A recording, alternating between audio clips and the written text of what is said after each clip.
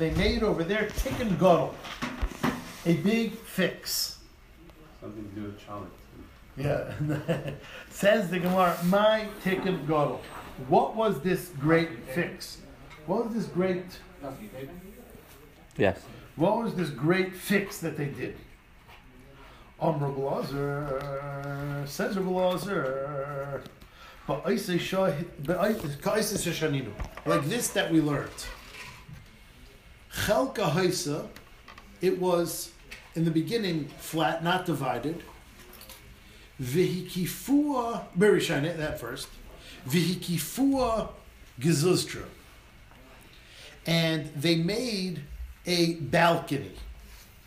V'hiskinu, and they were masakin, shiunoshim yoshvais milmala, that the women should sit upstairs, v'anoshim milmata, and the men should sit downstairs. The Tikkun Gadol that they did in the Ezras Nashim was that they made a balcony for tznius. That was the great fix that they did. And now the Gemara details the history. The history meaning what was before. Yeah. Rishayna at first, meaning it was never mixied, but Rishayna hayunashim mi befnim v'anashim mi bachutz. At first, they had the women inside and the men around. What does that mean?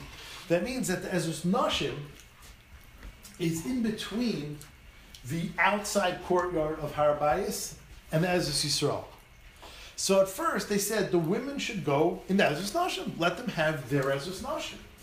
And the men were all around. So you had men on one side of the women, you had men on the other side of the women. The women were totally surrounded by men. So that led to too much mingling. It came to levity. So they said, okay, that's because it's too much surrounding. It's not like clearly delineated. Hiskinu, so they made a takana, that the women are on the perimeter, on the outside, and the men were on the inside. Which means they basically put the men straight from the Azara through the Ezras Nashim, and the women were outside of the Ezras Nashim, not in their proper place, but outside the Ezras Nashim. So you have to explain why did they. Obviously, we're not at the ultimate fix yet, but what were they thinking that this would help? So I assume that's what it feels like now, no?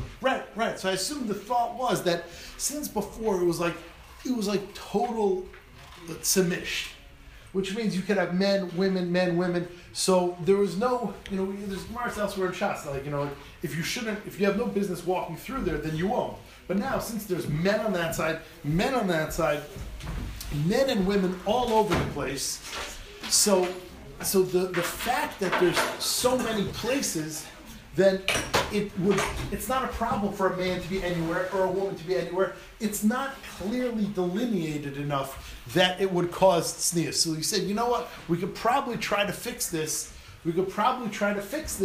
By making clear delineation. Straight men till here, and then straight, I shouldn't say that, contiguous men till here, and contiguous women from here. I thought you were the master of non-double entendre. Yeah, I forgot. I have a question. What about the name of mechitzas? I don't understand that. With mechitzas, yes, with mechitzas. So what was? Well, at first, because why not have two entrances? Where are you going? I'm going to the man over there. What? There's two. There's two men's places. How do you know the mechitzas? Huh? How do you know the mechitzas? You know the old Chassidish joke. They weren't Chassidim then, though. How do you know that Yankov Avinu wore a shtreimel? Because it says Vayetze Yankov went out. Well, there is Yankov on a shtreimel. Of course, there's the mechitzas. They were Chassidim. Chassidim Vanshe Maisa, they said, no? Yeah, those weren't the Chassidim. I know. So, I assume the women, when you think the men were here. Which means the Azara, women aren't allowed in the Azara. So right. the Azara was men, and then they kept the women in the Ezras Nashim where they should be, and then after that. So originally the men were around, and now it was just a straight line. Right. Yes, that's what I mean. So it says at first, B'Rishayna, Hayunashim mi b'fnim, v'anashim mi b'chutz, and of course inside also. So you had men, women, men. Inside in the Azara. Yeah, you have like in the regular Azar men, there's Nashim women, and then like the overflow, Rashi says, in the big Azar of Har Bayis, you had women over there. So like that's like mamish just a total mixture, so there was no rules. So they said, okay, all men, even through the Azar Nashim, and the women on the outside. So let's try that. And it still led to frivolity and lightheadedness and levity. Is this bias rishon we're talking about? No, by shame. This is bias. Why do you do bias rishon? You should not. I spoke too fast. I assume both, and I'll tell you my rye in a minute. I'm saying, well, my question really is like, if it was bias rishon, like Shalom Melech doesn't foresee this issue that to build. Oh, 1 second. Yeah, that's the next kasha. Frek the Gemara. So anyway, so Hiskinu, we finally made the takana. Shiunashim yoshves milmala. Women should sit above in the balcony. Vanashim milmata, and men on the bottom. Now, What about overflow? It's not Overflow enough. women. Balconies are enough. So Rashi explains how are these balconies made. What they did was they put in beams into the walls of the Ezra's Nashim all around, and the beams stayed there all year long. Because the beams don't, ruin the sight lines of the place, the vision of the place. When it came time for Simchas Beis Sheva, they put planks of wood on those beams and created makeshift porches. They obviously didn't have the building codes that we do nowadays, so it went, but they fit the women on there. So asks the Gemara a very, very important kasha. That fix involves messing with the building. Meaning, you want to put up temporary mechitzas, the pushable kind of mechitzas, fine. But this balcony that you said was the ultimate fix, so this balcony involved putting beams into the walls of the Azar, of Ezra's Nashim. And we know there's a pasuk.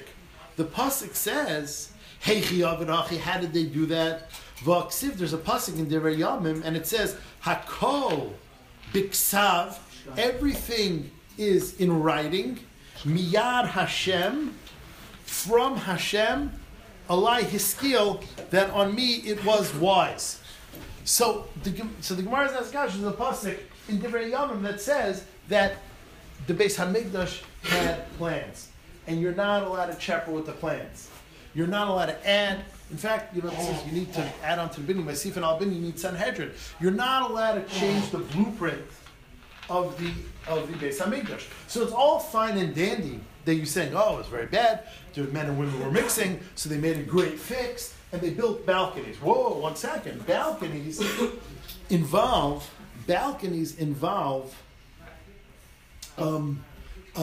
adding to the building. You have to permanently put in beams. How could you ever say that there could be a Durabanan? You say there's Torah. It says Hashem wanted the Torah this way. You can never add on to it or make Durabanan.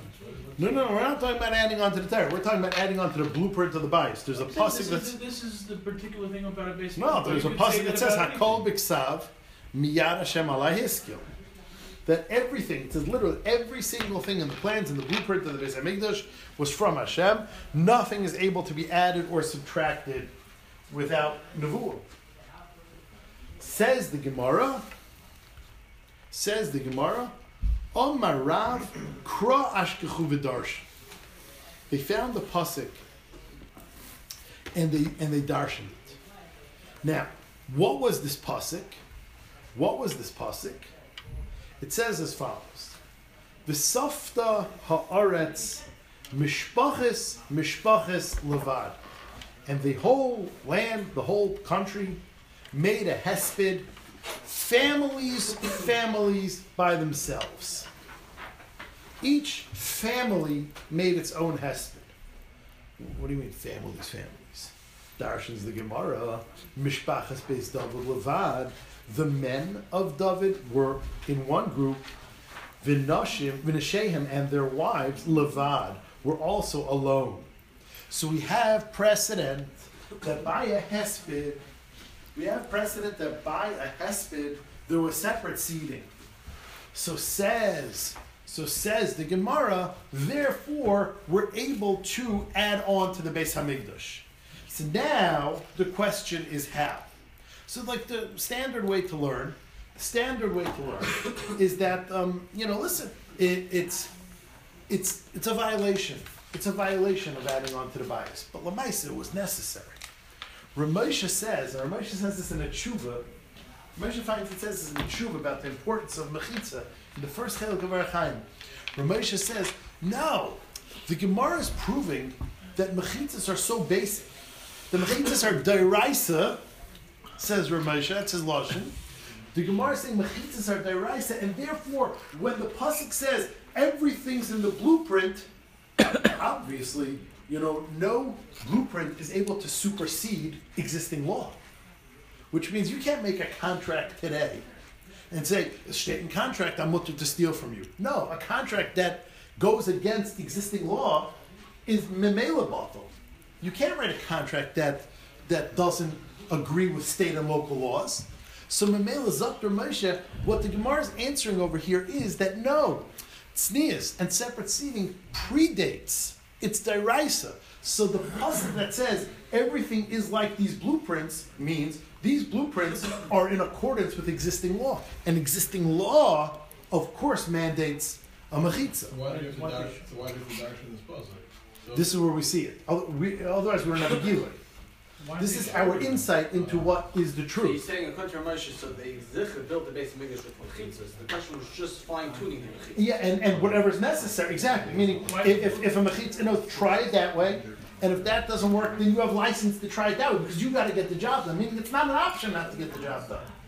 The other option is, listen, I can't add on, I can't get the job done. No, you got to get the job done. Whatever you got to do to get the job done, you got to do to get the job And done. where do you see that the mechitza would be a balcony? No, so that's Mamish what you're saying. That's what you're saying. You're saying that where do you see it's a balcony? You don't see it's a balcony per se. You see you got to do it right. Whatever's going to work. So whatever it takes to work. So if on the floor it was getting mingling, so you got to do the right. You got to do the next step. Trying to get to the liver, but okay. Well, have one hole on 17th Street and one on 48th Street. So why leave it up to chance? Why not just tell us the way to do it right? I'm saying, I can't spell out everything for you. No, I'm saying that's always, and it's like You wouldn't have a good market. do whatever you got to do to make it work. I don't know, whatever it takes. There's more of a population. You should know, Ellie, what you were saying before. Kenzai, back in the day, just the mechitza worked. Then the Elam got frisky, so we had to make upstairs and downstairs. No, but that's Ramosha's. No, Moshe just saying, separating. That balcony works for the mechitza. Nah, he's not getting into that. He's not getting into that nitty gritty. Oh, of course, balcony works for mechitza. That's his Yeah. proof. The base of Mikdash. What about Glen Avenue? What do you want to know? Anyway, I'm saying that's his proof. No, because they had made a mechitza there also. Is that, yeah. Later. Yeah, just now. Yeah. Yeah. 'Cause we're So it much used to shorter. be everyone sat at weddings and dinners See them came. mixed with their wives. Yeah, yeah. in the Rosh So- Yeshivas. Yeah, so that's the next step. Glen Avenue just built from there. Yeah, exactly. They're in a Chassidische neighborhood now. They're with the neighborhood.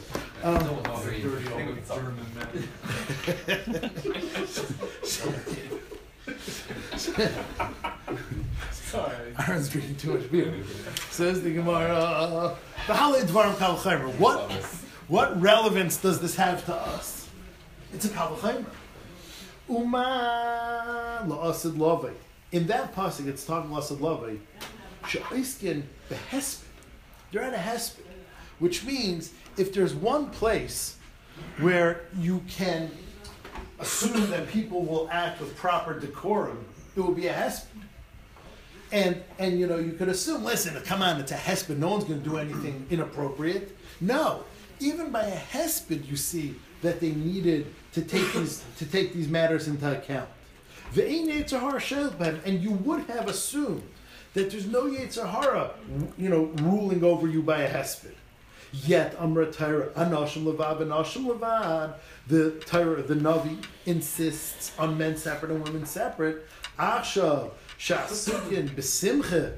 Here, where it's an atmosphere of party, it's an atmosphere of simcha. The Yetzer Hara Shelpen, and the Yetzer Hara is expected to be, at his best. Alachas Kama V'Kama. For sure, you need for sure you need a mechitza, and that's what the Gemara learns it out from. Says the Gemara, by the way, Hai Hespeda Ma'avidate. Whose hesped is this talking about? This great hesped that everyone's going to be at. Who are we predicting is going to die at the end of days? This is a nevuah that was said in Zechariah, like all the nevuahs in Zechariah.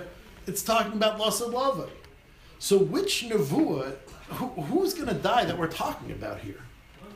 Says the Gemara, and we're going to have a hesped for. It says, Mar pligi bar daisav rabbanon. It's a machlekes here of daisav rabbanon. Chana Mar one says, "I'm Mashiach ben Yosef shene'arag." It's Mashiach ben Yosef. So the I just saw the Sasema says that why does Mashiach ben Yosef have to come from Yosef? Because we just learned that Esav is not going to be destroyed except Mizar Shel Yosef. So you need a Mashiach to come from Yosef first, because Yosef is our key to victory over Esav, but Yosef is not guaranteed immortality.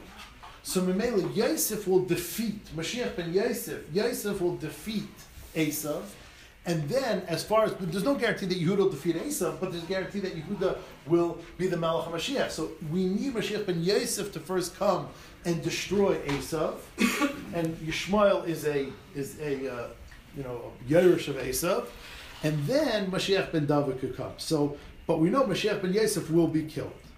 V'chan Amar al Yetzer Hara shenarag. The other opinion is that this hesped is for the Yetzer Hara, which will finally be killed, so to speak. I saw Mefarshim say that means subdued. It doesn't mean killed. Subdued. And therefore we had a hesped for him. Says the Gemara. Why isn't that a simcha? Oh, that's the Gemara's next kasha. So I was planning to stop, but we're going to do that. Is it not to get too mystical or whatever, but isn't there by Tchias HaMesim, right? You can make a hesped and then within like the next, I don't know how it's next day or whatever, that you come back with Tchias HaMesim anyway. Why? No, there's going to be many years of many you years. might have a It Mashiach. could be like a couple hundred years. You know. So he could have came already. We don't even know. Oh, was it last week or 2 weeks ago? Stop. Okay, fine. Stop here. So we'll do the VAR. On that note. Okay. Wow, you're preparing the train. Shkoyach. No, Brownie. Yeah, you're right. These from the trade. Okay.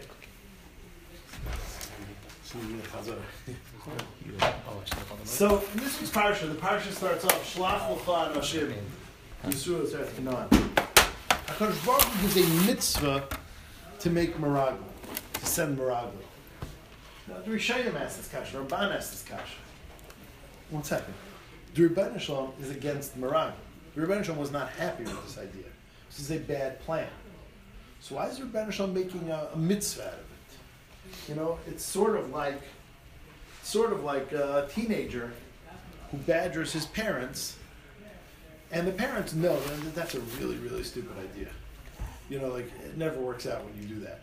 And the kid just badgers and badgers and badgers, and finally the parent says, you know, everyone's doing it, okay, fine, do it. You know that's the wrong thing. So what's the pshat that the Rebbeinu Shalom is giving a mitzvah of sending meraglim? It's a mitzvah, Shlach L'cha Anashim. Next point. We know that there were meraglim in history that did good, and it worked out. They were the meraglim that Yeshua sent. Yeshua also sent meraglim, and it worked out, and it was perfect. What's the difference between Yeshua's meraglim that worked out, was successful, and Moshe Rabbeinu's meraglim that were, you know, the source of all problems throughout history? We know that everything comes from the meraglim. Finally, every spy needs a cover. You know, you have to have like some official reason why you're in this country.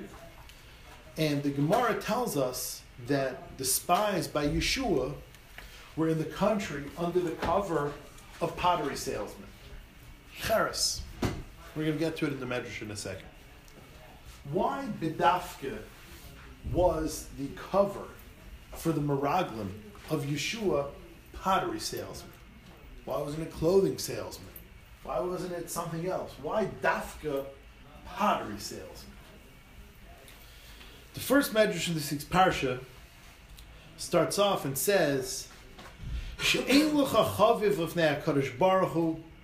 There is no one as beloved to Hashem, kishliach shemishtalach latzas mitzvah, like a shliach who is sent to do a mitzvah, v'noisei nafshay, and he gives of his soul, his meiser nefesh, k'dei sheyitzlach b'shlichusay, so that he is successful in his job. And there's been no greater example of shlichim that were meiser nefesh and did their job. Like those shluchim that Yeshua sent, those meraglim that Yeshua sent. And it says, Mahu cheres, why does it call them cheres? Malamet she'asu atzman kadarim, they were pottery salesmen. That's the Medrash.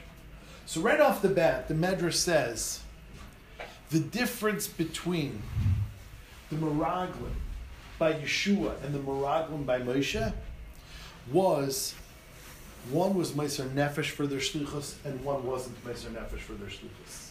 And the Medrash is telling us that any endeavor that we are, or you are, or a person is, a shliach mitzvah, a shliach of the Rebbeinu Shalom, is guaranteed success. If a person is on a mission, and he's on a mission from the Rebbeinu Shalom, and he's a shliach mitzvah, it's guaranteed success. Ein l'cha chaviv lifnei HaKadosh Baruch Hu kishluchei mitzvah, and someone is meiser nefesh for his shlichus. The difference between the meraglim by Yeshua that were successful and the meraglim by Moshe Rabbeinu that were severely unsuccessful was, whose job are you doing? Who are you working for? Are you working for the Rebbeinu Shalom, or do you have your own agenda? The shluchim by Yeshua had one agenda. We are on the Rebbeinu Shalom's team. It says they were meiser nefesh for their job. Guaranteed success. The meraglim by Moshe Rabbeinu had a personal agenda, and therefore, it was not successful. That's what cheres is. Pottery. Consistently in halacha, we find one thing about pottery. Pottery is completely identified by what it stores. There is no independent, inherent value to pottery. We find that, for instance, by Shabbos, if you're mitzi on Shabbos a shard of pottery, you're not chayiv for carrying on Shabbos because it's worthless. If it has oil inside it, you're chayiv because you're carrying the oil. By Tumah, the only way for a klicheres to be metame is in the inside of the klicheres. Why? Because the klicheres that's not carrying anything is not worth anything. A klicheres has no inherent value. It's the cheapest item because klicheres is totally subservient and defined by what it's carrying. The meraglim of Yeshua were pottery salesmen. Either it's literal or allegorical, but that's what it means. The meraglim by Yeshua were pottery salesmen. They had no personal agenda. Everything was defined by their contents. Nothing was defined by the shell, by the outside. And therefore, the meraglim of Yeshua, who were completely dedicated to their mission, as exhibited by the fact that they were pottery salesmen, the ultimate in dedication to one's contents and one's mission, a pottery salesman, that was what the Meragli Yeshua are, and that's why they were successful. The Meragli Moshe were not pottery salesmen. The Meragli Moshe were salesmen of inheritance. They were gold kalim. They were silver kalim. That there, everything is about the kalim, nothing's about the contents. And therefore, their mission was unsuccessful. And that's why HaKadosh Baruch Hu tried making it a mitzvah. Because we see from here that the only way to make something successful is if you're a shliach from the Rebbeinu Shalom. So the fact that the Rebbeinu Shalom made it a mitzvah, says the Sfas Emes, was one last ditched effort to make this work out, which means HaKadosh Baruch Hu knew that they wanted to send Meraglim. And HaKadosh Baruch Hu said, this is doomed to fail. The one way to perhaps salvage it, the one way to maybe fix it, is by making it a mitzvah. Because we know when something is a shliach mitzvah, when someone is a shliach mitzvah for the Rebbeinu Shalom, and mevatel his agenda to the agenda of the Rebbeinu Shalom, then the shlichus will be successful. That's why the Rebbeinu Shalom tacked on the mitzvah, to perhaps convert these Meraglim into the success story that were the Meraglim of Yeshua, meaning men on a mission from the Rebbeinu Shalom. And that answers all our questions. That's why HaKadosh Baruch Hu made it a mitzvah. That's why Yeshua was matzliach, and that's why they were pottery salesmen. The Sfas Emes ends off and says, every single one of us were put here for a mission. The Rebbeinu Shalom put you on earth to do something, to do a mission. Says the Sfas Emes, do you want your life to work out? Do you want everything to work out? It's very simple. If you remember that what you're here for is a mission, then you automatically have Hatzlacha. And therefore you could convert every single part of your day. The most mundane part of your day, carpool, shopping, sitting at a desk, whatever you have to do during your day, whatever is the mundane, I'm a shlichus from the Rebbeinu Shalom. I'm a shluchei mitzvah. It converts everything, A, to a mitzvah, and B, to success. If a person remembers that I am a shliach mitzvah, that's the key to success. And then everything you do has meaning. And that's the difference between the Meragli Moshe and the Meragli Yeshua. So we started last time. The Mishnah discussed how the Simchas Beis HaShoeva went. And the Mishnah said that the first thing in Simchas Beis HaShoeva was that they made a big fix in the Ezras Nashim. What exactly is the tikkun gadol that they made in the Ezras Nashim? So the Gemara explained they made a balcony. And the Gemara says, what is the precedent? What's the source that one must take into account these type of Yetzer Haras and everything? So the Gemara brought a pasuk in Zechariah. A pasuk in the future that Zechariah discusses a great hesped. And by this great hesped, it also was necessary to separate men and women, nashim uvad and nashim uvad. And the Gemara made a kal chaymer. If by a hesped where people are generally sad and not so, expressive and emotive, well, I guess that's the wrong word, they're emotional, but they're not so excited, you still need a mechitza, you still need separation. For sure, by Simchas Beis HaShoeva, where people are excited and very lebedik, it would be necessary. That was that Gemara, and we finished with that. The Gemara then asked, I guess let's start from there. Well, that's 6-7 lines from the top of Nun Beis. The second word on the line is Ha-Hespeda. Ha-Hespeda, this Hesped, of which we speak in Zechariah, whose hesped is it? Maya vidite. What is going on there? Pligiba Reb Dais of Rabbana. It's actually a machlekes between Reb Dais and the Rabbana. Chad Amar Shel Mashiach Al Mashiach ben Yosef Shenarag. It was a machlekes. It was a hesped for Mashiach ben Yosef who was killed. Chad Amar Al Yetzer Hara Shenarag. On the Yetzer Hara who was killed. So the Gemara says, and someone asked this Thursday night, I forgot who. I understand it if it's referring to Mashiach ben Yosef who was killed. So that is why you had a hesped, and that's why people were sad. Hainu d'chsev v'hibitu elai, they looked onto me. Es asher dakru, he who was, dakru is what happens to you when you're hit with a spear, I guess, right word is speared. V'saftu olav, and they made a hesped on him, kimisped al yachid, like a hesped on an individual. Which means they had a hesped, and it's appropriate. Mashiach ben Yosef is a human being, and he's a respected human being, he's probably a well-liked human being, so I understand why there's a hesped. But according to the Mandamar, that hesped that the Navi Zechariah is talking about is the Yetzer Hara. Why are we making a hesped? Why is it a sad event? Hi hesped b'Olam. You think you should make a hesped? Simcha b'Olam. You should make a simcha. Amai bachu. Why did they cry? Answers the Gemara, Kididarish Rabbi Yehuda, like the Jewish of Rabbi Yehuda. La'asad loving, in the end of time, Mevia HaKadosh Baruch Hu Yetzer Hara, HaKadosh Baruch Hu will bring the Yetzer Hara, V'shachtai, and he will shecht him, B'fnei HaTzadikim, B'fnei Rishayim, in front of the Tzadikim and in front of the Rishayim. And a fascinating phenomenon will occur. Tzadikim, Nidme Lahem Kahar Gavoya. To the tzaddikim, this Yetzer Hara, for the first time we get a full glimpse of this enemy of ours the whole time. So to the tzaddikim, the Yetzer Hara will appear like a huge mountain.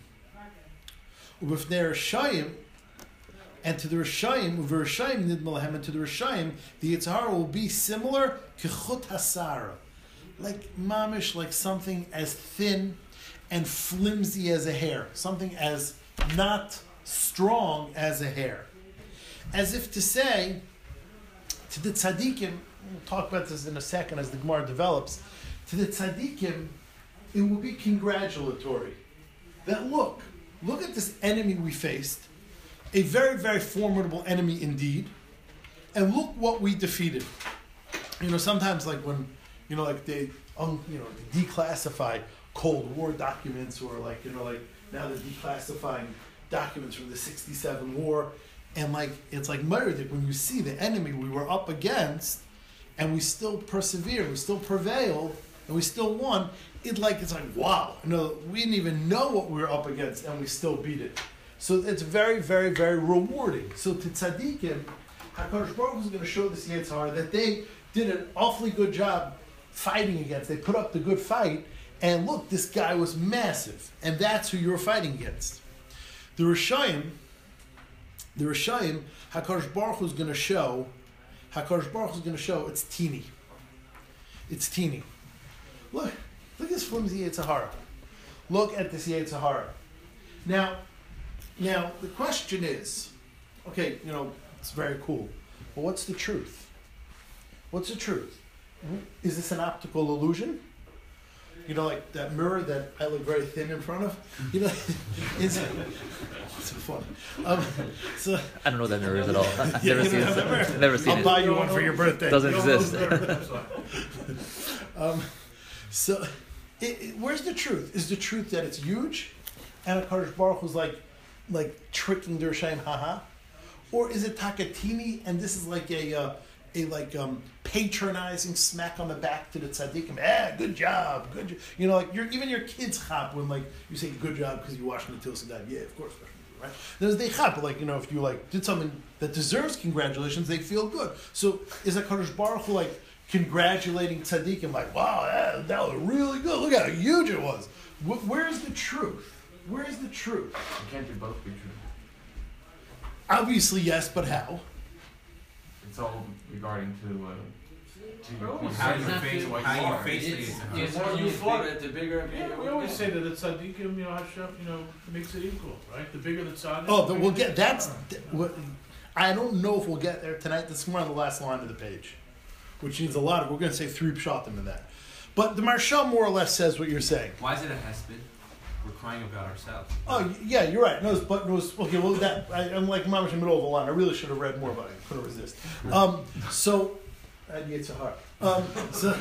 So like this, the Gemara says the Maharsha that the Yetzer Hara is massive. The Yetzer Hara is massive. That's pasha. And HaKadosh Baruch Hu is not tricking the tzaddikim. The Yetzer Hara in total is for sure massive, and that's a true thing that he's showing to Rishayim. But Maharsha doesn't say this, but Rav Dessler always says this, that fighting the Yetzer Hara is always incremental. And it's we fought through the Pacific. It's island by island, Midway and Iwo Jima, and every single little battle. That's the story with the Yetzer Hara. And battles fought with the Yetzer Hara are not given back.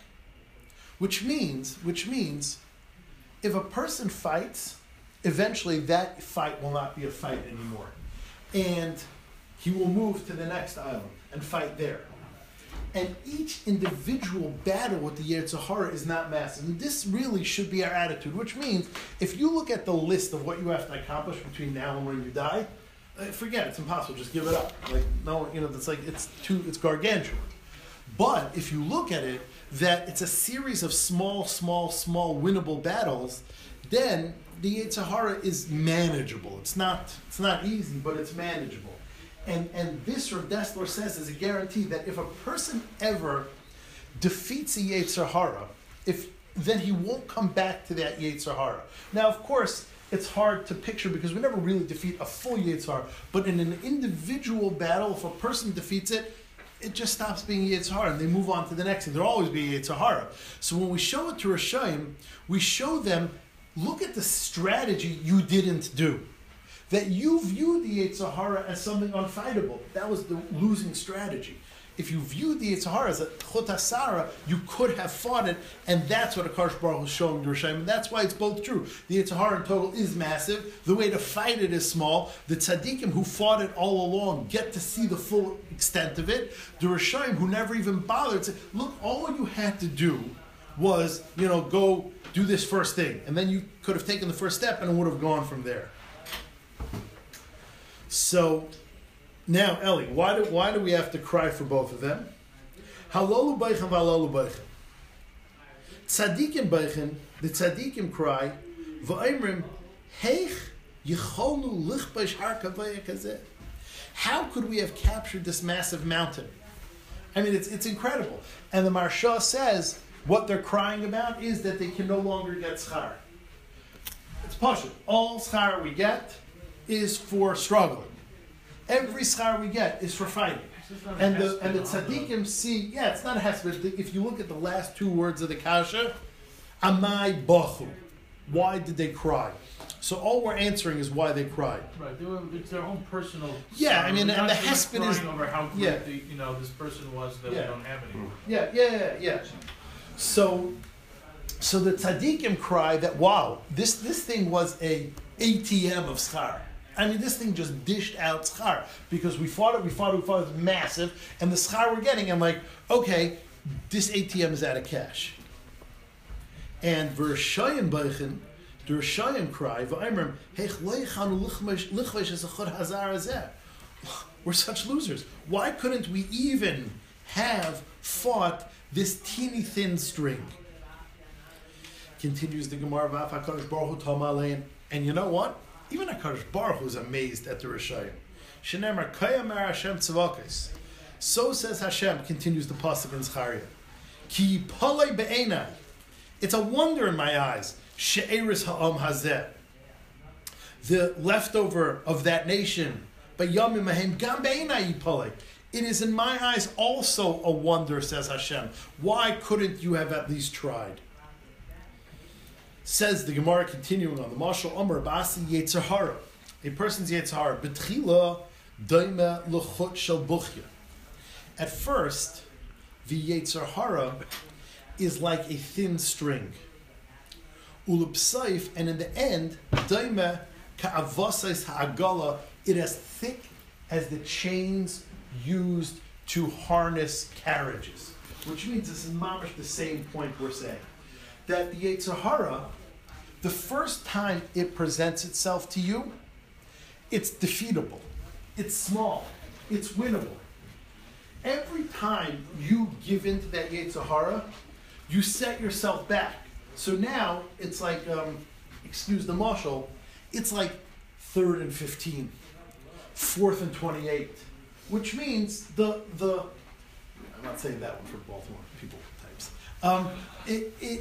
Meaning the goal line, the first down line doesn't change. When you started 1st and 10, Vimerzak was 2nd and manageable. So it was manageable at first. You decided to fumble it, and you decided to throw a bad pass, and you decided to do that. Now, the line didn't change, but everyone knows 4th and 20-something is a lot harder than 3rd and 3. So that's what the Yetzer Hara football. No, that's what the Yetzer Hara. That a person, the Yetzer Hara, the line doesn't change. The first down marker doesn't change. Aber you, by not attacking the first down marker, and now it's 2nd and 15, now it's 3rd and 22, now it's 4th and 28. So you, by not fighting it, made the first down line that much harder to attain, but the first down line stayed there the whole time. Shenemar says the pasuk, "Hey, behold, moishchei ha'avay, those that pull on themselves the sin, bechevlei hashav, with strings of falseness," and then stops talking about strings. It says uka'avasais, like the chains, ha'agola chata. It's like the chains of a carriage sin. Tanar Rabban, we learned in a brayso. Mashiach ben David. Hold on a second. So Yes. we're talking about that. If you're the Shita, that it's the Yetzer Hara. So what was the purpose if he's destroyed already to have the Mechitza by the Levaya, so to speak? There's no Yetzer Hara anymore. It's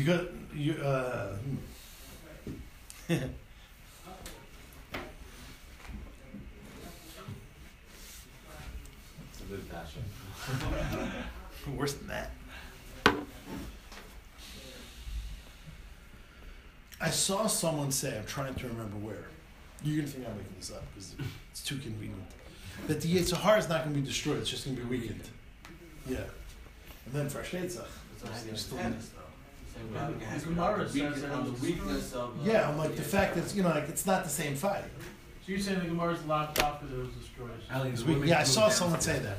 that. I told you, it's going to sound. The women can now move downstairs. It's going to sound fantastic. It's going to sound fantastic. Like I made it up, but I really did. I really did. No, I've say heard something. that before. Yeah, it's going to be weakened, not destroyed. Because I think the pshat is. You remember the Gemara that It said. does say in the Gemara, "V'shachtim," he's going to be shachted. Yeah, but like. So even if he's gone, we're noheg a certain way. Right. We're not a certain way. So. All of a sudden, we're just going to start mixing. I mean, like just because you know Yetzer Hara, it's just not. And the Gemara says, remember the Gemara in Sanhedrin's Gemara, also the Gemara in Rabasa, that HaKadosh Baruch Hu destroyed the Yetzer Hara of Avodah Zarah. Right. So Chazal davened that it should also destroy the Yetzer Hara, and then even chickens didn't hatch. Right. So you see that you can't have a matzah of full destruction of the Yetzer Hara. So less love it, we don't want that either. So I assume that it's going to always be in that weakened state. But good point. It reminds me of that. I once asked you, come out of Yom Kippur and you're clean, and then you say Slach Lanu. So I went to how does that belong in that field at all? Right. So the answer is still something there. Still something there, yeah. That's where your mind is already. Yeah. That's not. Yeah, 'cause that's when you come in, you start. Because Because your mind is on after your you Kippur. put it After over, you finish, you're ready to And then an oval gets up. The same oval gets up. They did the hoyol. No. And again, there you go.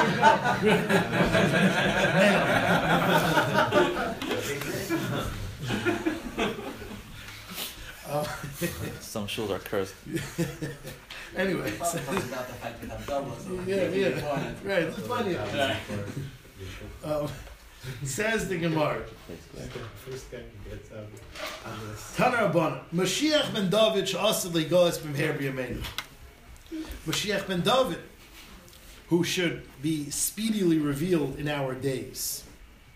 Oimelei HaKadosh Baruch Hu, Hashem said to him, She'al mimeni davar, ask from me something, ve'etin lach, and I will give it to you. She'nemar, like the Kapitel Tehillim says, Asapra el chayk, I will say over, Ani ayemi l'dasicha, I today give birth to you. She'al mimeni, ask from me, ve'etna, and I will give you. Goyim nachalascha, do you want nations under you? Became a Churah Mashiach ben Yosef Shenarag, but Mashiach ben David had one thing on his mind. He saw that Mashiach ben Yosef was just killed. So he really was not thinking big. He was thinking mamish self-preservation. Listen, forget grandeur, forget nations, forget that stuff. I am only asking from you life. That's all you want? I gave it to you already. Before you even said it, David your grandfather already guaranteed that for you. Shenemar Chaim Sha'al Mimcha, ask from me life, Chaim Sha'al, and I will give it to you. I gave it to him. Says the Gemara, Darash Rabbi Avira Vitem Rabbi Shua ben Levi, Rabbi Avira Dash named Shua ben Levi, Shiva Shemis Yeshli Yitzhahara. 7 people called the Yitzhahara 7 different names over the years, and of course, each one of these names refers to a different mahalach of the Yitzhahara, the Chapyu. HaKadosh Baruch Hu Karei Ra. Hashem refers to him as evil. Shenamar Ki Yetzer Leiv Ha'adam Ra Min Urav. Hashem said that the lave of a person, his inclination, is bad, which is referring to the Yitzhahara. Moshe Karei Aral. Moshe called him the Aral. Shenamar Umaltem Es Arlas Levavchem. Hashem will help take away the Arla in your heart, which is the Yitzhahara. David Karei Tameh. David referred to him as the Tameh. Shenamar Leiv Tahar Barali Elikim. Hashem should create for me a Tahar in my heart. Mechlaldika Tameh. You see that there is the opposite Tameh. Shleima Kar Sainei. Shleima referred to him as the hated one. Shenamar Imra'av Sainecha. If your enemy is hungry, which means if your Yitzhahara is bothering you, Hachileu Lechem. Give him bread, and Lechem means Torah. V'im tzamei, and if your Yitzhahara is thirsting, Hashkeu Mayim. Give him water, referring to Torah. That the method of beating the Yitzhahara guaranteed always is Torah. Ki gecholim ata chaysal roshei. Because in effect, you're pouring coals on his head. V'Hashem yishalim lach. And Hashem will repay you for it. Al tikri yishalim ela yashli menulach. Hashem will make it shalim and take away your Yitzhahara. And finally, Yeshaya Kar Michshel. Yeshaya called him an obstacle, like we learn on Yom Kippur. Shenam Sailu Panu Darech. Sailu is to like clear rocks from the road. Sailu, clear, Panu Darech, clear a road. Harimu Michshel. Lift up the blockade Midarach Ami from the way of my nation. And Yechezkel Karei Evan. Yechezkel Anavi called it Evan. Shenemar Vasiroisius Lev HaEvan Mibsarchem. I will remove the heart of stone from your basar. That, this is, an interesting Yitzhar. One of the ways the Yitzhar works is to get a person to be just totally stone-hearted and nothing phases him. Because if things phase you, you think and you start thinking about your life and you get serious. If you're able, which is not a good ability, to become totally stone-hearted, then nothing's going to stop you. You're good to go. Stoned. Right, and HaKadosh Baruch Hu will instead give you a heart of flesh. Yoel, finally, Yoel Hanavi Karu Tzfuni, the hidden one inside me. Shenamar Ves HaTzfuni Arachik Me'alechem, the hidden one I will make far from you. Let's do one more line.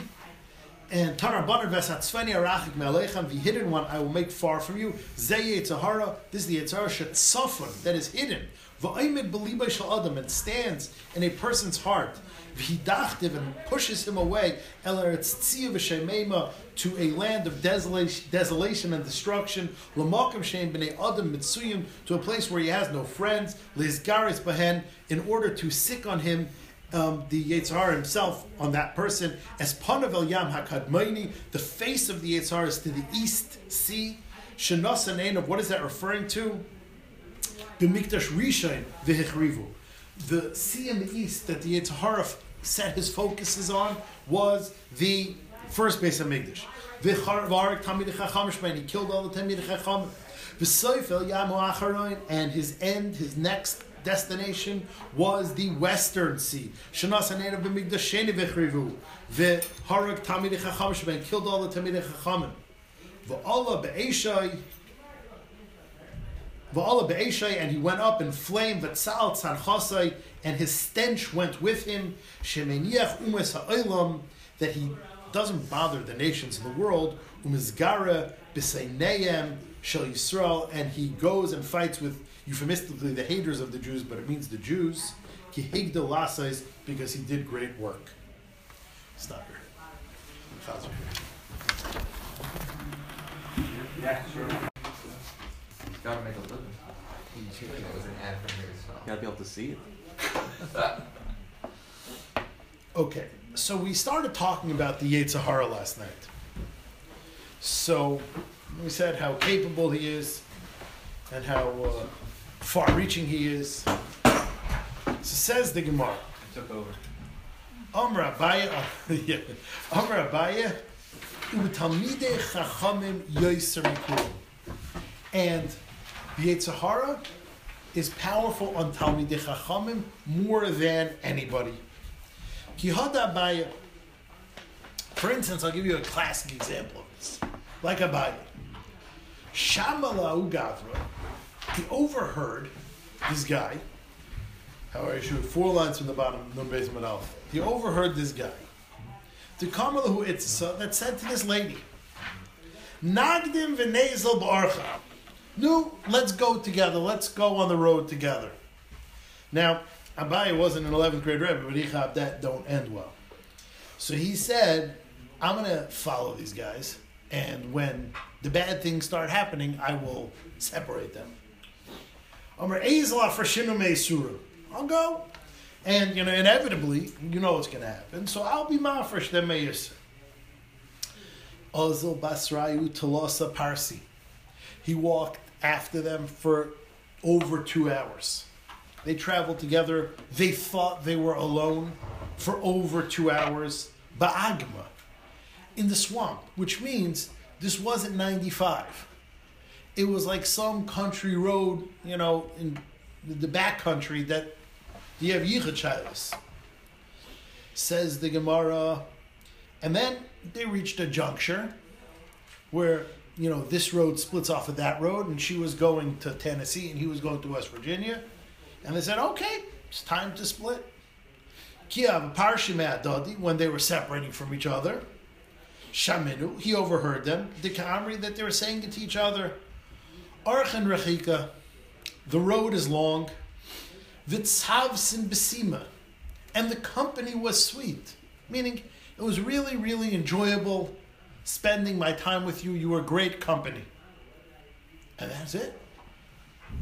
And it was a boy and a girl. They thought they were alone. They enjoyed each other's company. And nothing happened. Abaye said, whoa. If that would happen to Talmud Chacham, there would for sure end it badly. If that would happen to Talmud Chacham, be bad. He said, Amr Abaye, Iman Desanili. If it will be the guy that hates me, which is Abaye euphemistically referring to himself, Man, the person Desani that hates Li, Hava, if it was me there, Lo Hava Motzi Lo Ukme Anafshe. I would not be able to hold myself back. And Abaye was Pashit depressed. Pashit depressed. That I'm Abaye, I'm the Welt Pesik. Abaye V'Rava is mamish as good as it gets. Havayis Abaye V'Rava. Abaye said, I just watched this guy, mamish a Pashit the guy. The guy's like a garbage man. Like mamish like a regular Joe 6-pack. Nobody, not a Chosh of a Rav. And I would not have been able to do what he just did. Why couldn't you say it's Chosh of Rav? Why couldn't you look at it like that? And say that what? Not to be fighting them, but this is step one. This is the Yetzer Hara. Yeah, Abaye says I wouldn't have lasted 2 hours and 10 minutes. You wouldn't have lasted, but so it's not it's not as depressing to know that this guy is a Pasha guy. So Abaye is not saying this guy would have been able to withhold forever, but Abaye is saying I could not do peer to peer. It's the old thing, the yeshiva guy versus a guy who went to a co-ed school, Every yeshiva guy's like, the modern guy's like, we do, yeah. Good point. Thank you, Nelson. Just thought I'd insert that in there. Good point. Nelson's I hear. So Abaye was Pashit depressed. Also, Tola Nafshe, he hung himself. This is, of course, not real. It's, as if. Be'ibura Dedasha, in the door ledge, which means, Rashi says, it's like a corner where you could go and contemplate deeply. Abaye sunk into the corner at the door hinge. He hung himself there for a long time. Umitztayer, and he was in pain. He was depressed. And like he said, like, how can this be? I've been in Besmedrash for 30 years. I've learned, you think, Abaye learned Mesilas Yesharim backwards and forwards. Abaye was the best he could be. Abaye was, the most perfect human being that we would ever meet. It's not like he failed. He says... But he knew, it's like, I would have failed. Imam said those words. Imam suddenly, lo have a motziluk men afshe. I have no shayla. Osahu Saba. This old man came in. We have a tradition that whenever it says Ha'usab means Eliyahu Navi. Eliyahu Navi came, says, don't worry. Tana, we learned in a Mishnah, Kol ha'godol mechaveroi yitzroi godol mihemenu.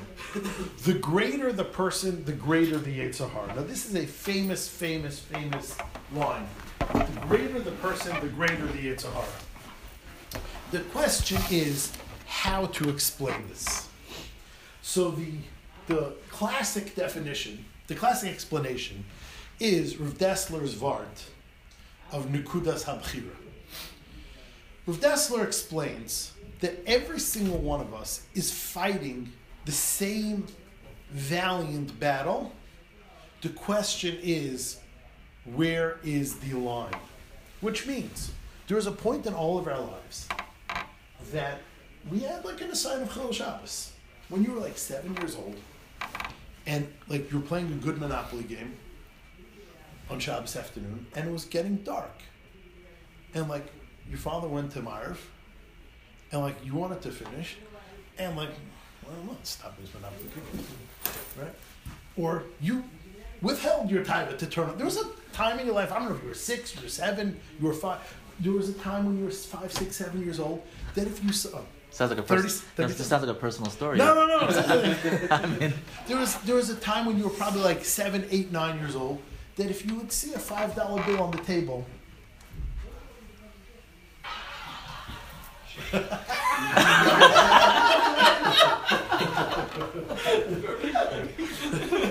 very good. You have that laugh track, yeah.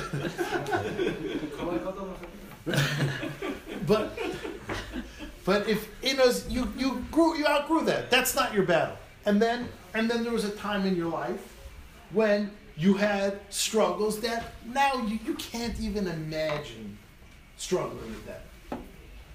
There was a time in my life I struggled with Lashon Hara. No, you grow, and what used to be a struggle is not a struggle. But everyone knows you're still struggling. Rav Dessler refers to this as the Nekudas HaBchira. That where is your point of fight? Everyone's fighting. The question is, where along the line is your fight? So, they say that that's the pshat in this Gemara. That the pshat in this Gemara is, which means if you're a minor leaguer, so the Yetzer Hara is fighting you with like mamish, like nidra kazachin.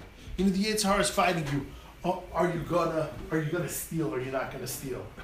Ramesha Feinstein wasn't struggling with that. Ramesha Feinstein was struggling with like the deepest, your picture aside, with the deepest questions of Emunah, and like how deep is Emunah Pshuta. So Ramesha had his struggles. Ramesha's not Yitzchak Avinu.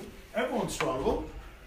And so the fight that the Yetzer Hara fought with Ramesha about like Tifa Zachen is much bigger Yetzer Hara than the Yetzer Hara is fighting with your average guy if he should rip off somebody $25 or not on a false invoice or something like that. So called Golem Mechaveroi, everyone's fighting, and everyone has their Nekudas HaBchira, and the greater the person is, the greater his Nekudas HaBchira is, meaning when you go on to level 85 challenge, so it's a higher challenge than level 6 challenge. Everyone's at a level in their fight, and depending on your level is where your Yetzer Hara fights. And a Talmid Chacham, a great person, his level, Yetzer Hara is fighting him on level 85. Like when you get to these games, they're harder at level 85 than they are at level 22. Yes, Chaim Kanievsky, what's the biggest Messiah? He said, learning in the place that's walking on to him. Right, which Avad, Nefesh Chaim Sha'alef discussed, it's the Kesser of the Torah, the fleck on the king's crown. Yeah.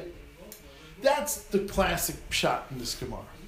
This is a pretty, Abai's example. Says Reb Chaim Shmulevitz, that's not pshat. Zok Reb Chaim Shmulevitz, you see it's not true. The Yetzer Hara, the Gemara here is saying that the biggest Talmid Chacham has the basis the Yetzer Hara. The biggest Talmid Chacham has the basis the Yetzer Hara. Well, why does it always seem that the biggest Talmid Chacham who has the biggest Nisyonis are the ones that are always conquering those big Nisyonis? Yeah. I mean, not that I would know. I'm saying, but it just seems like. But in other words, they had the most basic desires like everyone else, and yet they're doing it. Right. But no, this Gemara, Reb Chaim Shmulevitz says, you see from this Gemara, well, we haven't said what pshat is, Yitzur Gadol Mechavere, but they're fighting the same struggles, which means no one's immune from nothing, like your meme from the Geras Mena. It's from Ramosha. But Now, still, the idea that when you pass the battle, it, First of all, specifically here, you know that there's an I think arbitrary this is rise. particularly it's harder. right, yeah, right. So Reb Chaim Shmulevitz says, you know what pshat in this Gemara? Very simple. It's very simple. The Yetzer Hara fights harder against Talmid Chacham, which means the battleground is the same. Just again, I don't know anything about sports. I don't like using sports, Michelle. You get more excited about your arch rival, even if there's nothing in it for you more. You get more excited about your arch rival. So the Talmid Chachamim is like the prize. The Talmid Chacham is the prize for the Yetzer Hara. Because if I get Joe the plumber to be nichshel in an avera, claim a victory, don't take much. If I get your yeshiva to do that, wow, that's a feather in my cap. So the Yetzer Hara, who's commissioned to do this kind of stuff, it's his job, he gets himself more riled up for that game than he does for a game against your average Joe. That's Reb Chaim Shmulevitz shtickle Torah. There's one other pshat, which is a cool psychological pshat. This is what we said yesterday with the mountain. Yeah. It's a cool psychological pshat. The Shef Shmaitzer, who was written by the Ketzais, we don't tend to think of him as a Musar Sefer and like Hashkafa Sefer, but he has Hakdama. Especially the Hakdama to the Shef Shmaitzer, it's great reading material. So the Shef Shmaitzer in the Hakdama says an awesome vart. And like, I'm not saying how to use this practically, but if you think into it, it gives some practical uses about fighting the Yetzer Hara. A person who's not a Talmid Chacham, so to speak, who's not a close to perfect person. So there's like many areas in his life that are wanting. So when the Yetzer Hara fights him in a particular area, he could sort of say, okay, you know what? I'm going to beat the Yetzer Hara in this area, which means I am not giving in to the Yetzer Hara right now. No. What am I going to do to have fun? I'll go to a movie.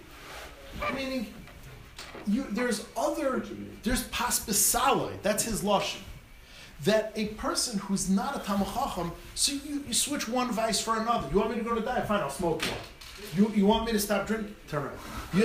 You want me to stop drinking? I'll eat more. You want me to stop, cursing? Then I'll do whatever bad thing I do.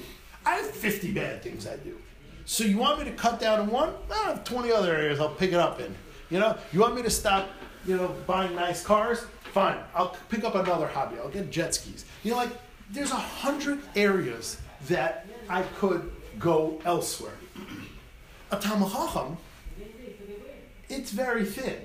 Meaning, he doesn't do that, he don't do that, he don't do that, don't do that, don't do that. So if the Yetzer Hara is fighting him at a specific station, if the Yetzer Hara is fighting him in a specific area, he has to fight it head on. He can't just say, I'm going to switch this bad and do another bad. This time I'm going to beat the Yetzer Hara at this game.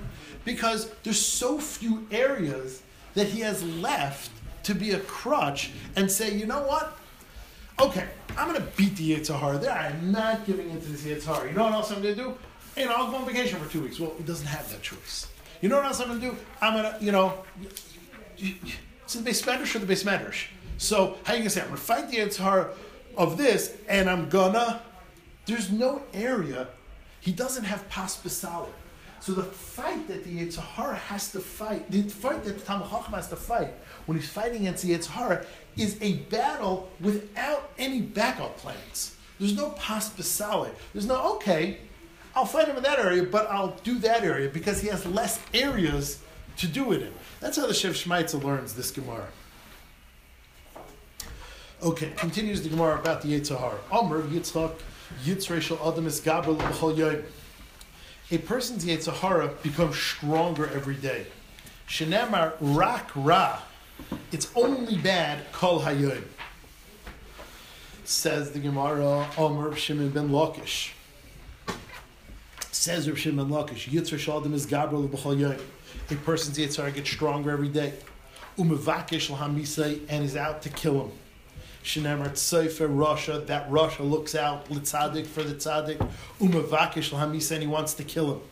Vil malei HaKadosh Baruch Hu she'ozer lai. If it wouldn't be that HaKadosh Baruch Hu saves him or helps him, eina yachalai, he would not be able to defeat the Yetzer Hara. Shenemar Hashem lo yazven b'yadei, Hashem does not abandon him to the hands of the Yetzer Hara. And he does not make him a Rasha by just judging him to that side. So this Gemara poses a lot of hashkafic problems. So first of all, you want me to engage in a battle that's inherently unwinnable? It's not fair. It's not fair. I mean, you just said the battle against the Yetzer Hara is impossible. It's unwinnable. You're going to lose. So that's not fair. You're asking me to fight a battle that I can't win? What are you doing? And second of all, how do I do? This whole thing makes no sense. And if you're going to help me, so don't make me start. You know, is this a game? You know, how long could you hold your breath and then, is this a game? Do this, you're going to lose, then I'm going to help you.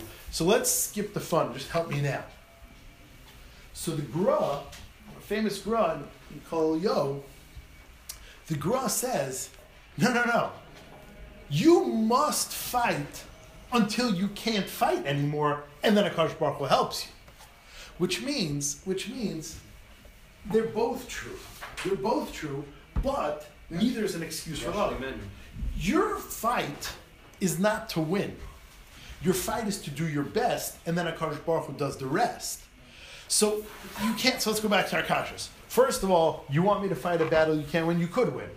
When you do everything you could, it will get taken care of. And number two, why you want me to start? Just skip the fun part and just help me? No, HaKadosh Baruch Hu only helps you after you've done the utmost. So the Gra says these two Gemaras are not arbitrary. Yes, you have to do your utmost, and then it's impossible, and then Hashem helps you. Is that a chiddush that he wants you dead? Because if you're dead, then you're not doing Averis anymore either. Yeah, but then he won. I mean, this is not a... So the ultimate goal is to... Right, he's not a virus. A virus wants its host to live unhealthy as long as possible. This is like a... If the host dies, the virus dies. Right, exactly. No, he has plenty of other victims. Says the Gemara, Tana Dver B'Shmuel. In Paga B'cham Novel Zeh, if this disgusting one bumps into you, referring to the Yetzer Hara, Mashchei Beis HaMedrash, drag him to the Beis HaMedrash. That the only way to really defeat the Yetzer Hara is willpower alone only goes so far. But if you go to Beis HaMedrash and learn, everything gets taken care of. That always works. It always works. And you should know. I'm not gonna. No, you should know. They asked this kasha. Now, I'm not gonna answer it the way some people might answer this. The diak is, why doesn't it say learn Torah? Why doesn't it go to Beis HaMedrash? Because it's a good place to be. Right. That's what Rabbi Chesky says all the time. Exactly. I'm telling you, knows, just come to Beis HaMedrash. Eat kakash and drink coffee. You're not doing Averis. Correct. You know, like you play ball in Beis HaMedrash. Yeah. But you know, you could make. I mean, other people say other pshatim that it's the help of the chevra, which means you learn Torah at home, you may not beat him. You learn Torah with the chevra, you'll beat him. But they learn Torah, so go to the base. exactly, and it's a solid deal. It's a solid deal. Says the Gemara, Im Evan, who if the Yetzer Hara took the form of a rock. Countering all the things we said yesterday? No, this is with it. Not counting. I'm not counting. I mean, going one by one, but in a only two. Indirect. Only two. Why? Only two. The men also. So Hashem will fill in for you. Right. Yeah. In other words, I don't even know if you need that. The Torah itself, this is like the without Hashem method. Okay. Says the Gemara, Im Evan, who if the Yetzer Hara took the form of Evan, nimuach, it will melt. In Barzel, who if the Yetzer Hara took the form of iron, mispaitzitz, it will shatter. Im Evan, who nimuach, if it took the form of Evan, it will melt. Dichsiv hay, kol tzamalu chulamayim. Anybody who's thirsty should go for water. And we see that water could defeat, and we know water is Torah, and water could defeat rocks. Viksiv, avonim, rocks, shachakumayim, are worn down by water. In Barzel, mispaitzitz, if it's iron, it will shatter. Dichsiv, halakay dvara ke'esh no Hashem. Behold, my words are fire. And ukepatish yifaitzitz sela, and like a hammer, it will shatter a rock. Says the Gemara, continues the Gemara, Amr Shmuel Bar Nachmani, Amr B'Yechna. Yetzer Hara masisei la'adam. The Yetzer Hara seduces a person, like tries to trick a person. Ba'elam hazeh, first he tricks you in Elam hazeh, umeidel of Le'elam haba. And then guess what? He'll be the guy that's made on you in Elam haba. He's sort of like an undercover cop. That, he's the one that got you to do the crime, and then he's going to be the one that is made against you in court. Shenamar mefanik minayer avdei va'acharisei. In the beginning, he got his servant to move. Va'acharisei, in his end, yihya minayin. Now, what is minayin? Shekem ba'atbach de Reb Chia. In the atbach of Reb Chia, what is the atbach of Reb Chia? It's a system of decoding the aleph base. So aleph and tes. You take the first 9 letters, the single digits. Aleph to Tes is single digits. Aleph you switch with Tes, Beis switches with Ches, Gimel switches with Zayin. You then take the Yud through the Tzadis, which is the double digits, and you line them up like that. You then take the hundredths digits, line them up against each other. You then take the ones that don't have a shidduch and line them up against each other. And you get a system of aleph beis, which Rashi delineates exactly, but it's called the atbach, aleph tes beis ches. The atbach of Reb Chia, minayin, is sheken shba'at bar Chia karen l'sahada minayin. You will find the word sahada, which means edus, equals the word minayin. So we see that the Yetzer Hara is the aid against you. Rav Huna Rami. Rav Huna asks a stira. Ksiv, in one pasuk it says kiruach znunim hisa'a, that the Yetzer Hara is like a breeze that will cause you to stray, and hisa'a means like make a bad turn. It's like a breeze that causes you to stray to the wrong direction. V'ksiv bikirbam, and then the next time we refer to the Yetzer Hara as being inside you. So these are two very different kinds of forces. A breeze is A, external, B, not very forceful. A breeze cannot get someone to really move. It could maybe influence you slightly. It could turn your direction slightly. When something is inside of you, it could mamish overtake you and cause you to turn much sharper. So which one is it? Is the Yetzer Hara a breeze? Is the Yetzer Hara like a wind? Or is the Yetzer Hara actually inside you? So the Gemara says, B'tchila hatein, in the beginning it is just a swaying breeze. Ulub'sayf b'kirba. In the end, it's inside you, which is a point we made last night, that the Yetzer Hara, you can fight it in different places. If it starts off being a breeze, you could fight it then. If you allow it to overtake you, then you have a much different place to fight it. It's like you want to fight it at stage 0 or stage 4, it's a much different fight.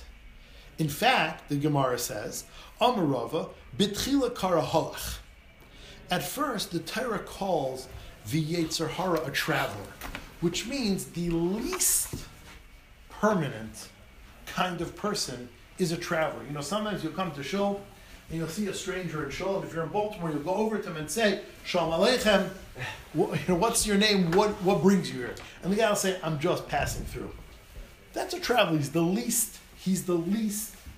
permanent kind of person.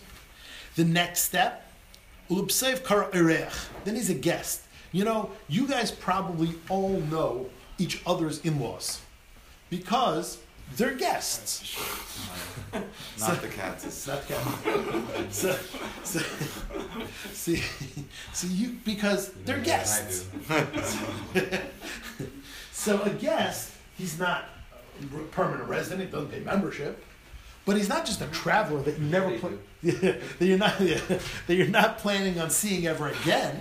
He's like semi-permanent. He's a guest, which means you know him, he's familiar to you, but he's not a resident.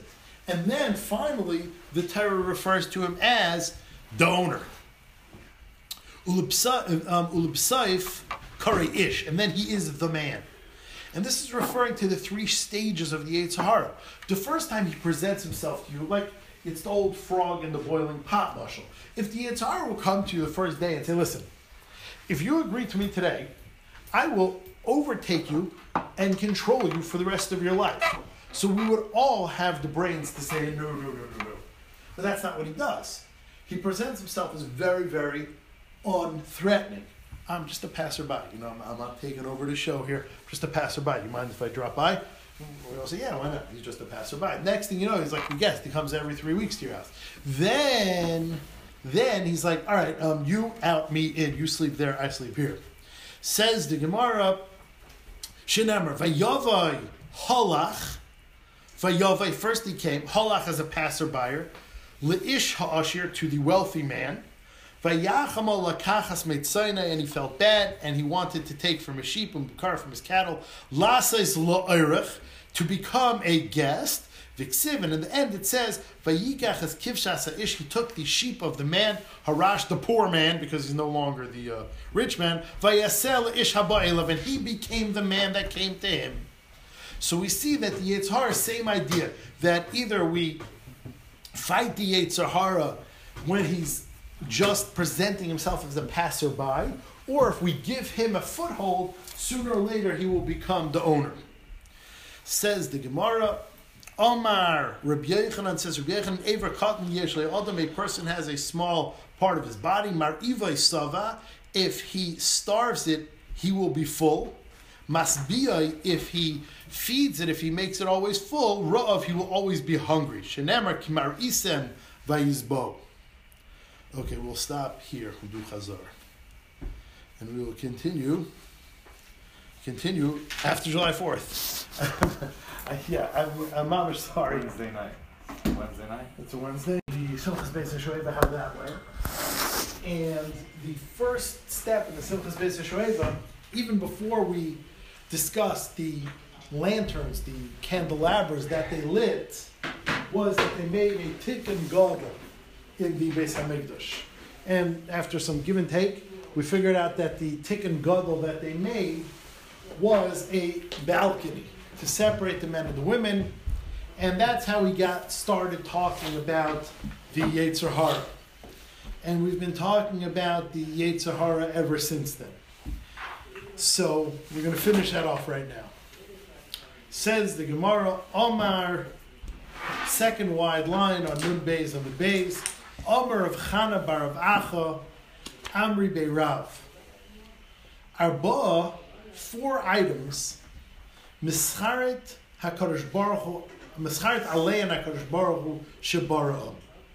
There are 4 things that HaKadosh Baruch Hu regrets having created. Exactly.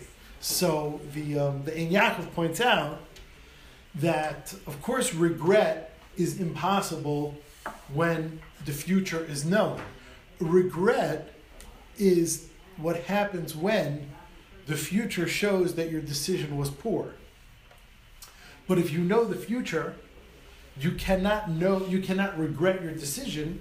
You made your decision having known the future. So the word mischaret over here is not literal. The Yaakov says the Gemara uses it because the way me and you would describe such a feeling is a feeling of regret. But for HaKadosh Baruch Hu, he did it purposely. He knew he had to do it. These items are items that are going to give tzaddikim a run for their money and therefore increase their schar in Olam Haba. So HaKadosh Baruch Hu knew they're rough and knew that they're necessary. Mischaret says that in Yaakov means he feels bad. Which means, like when you give your kid a shot, like you feel terrible. The kid's screaming his head off over there, and the doctor's stabbing him, but you know that it's necessary. So you don't regret it, and you know that the kid's going to have fever for the next 2 days because it's going to have a reaction to this flu shot, and et cetera, but you know it's the right thing to do for the kid, so, or most but so, you know it's the right thing to do for the kid, and therefore you do it. So that it's not regret. It's you feel bad, and you know this is going to have to happen. What are these 4 items? Ve'eluhei, gullus, the concept of gullus, a necessary evil, but HaKadosh Baruch Hu had to do it, and he feels bad. Kazdim, the nation of Kazdim, Vishmaelim, the Arabs, V'Yetzer Hara, and the Yetzer Hara. Now we're going to go through each one, pasuk by pasuk. Golus tichsev, concerning Golus, the pasuk says, Va'ata, now, Mali pai ne'um Hashem. Why am I here, says Hashem? Ki lo kacham echinam. They took my nation for nothing. Which means, HaKadosh Baruch Hu himself is questioning the Golus. What on earth are we doing here? Now, he knows why we're here. We're here because it was either Gullus or destruction. So Gullus is the lesser of 2 evils. And Gullus was how we were able to survive, even though we couldn't stay together with HaKadosh Baruch Hu in Beis HaMikdash. So Gullus is a necessary evil. He didn't regret it, but he's like, why are we here? Next, Kazdim d'chsiv. Kazdim as it's written. Hein eretz Kazdim zeh ha'am lo haya. This nation wasn't. What do you mean? But it was. So the answer is, I wish it wasn't. I had to do it, but I really wish it wasn't. This same kind of charata. Who are they? The Kazdim?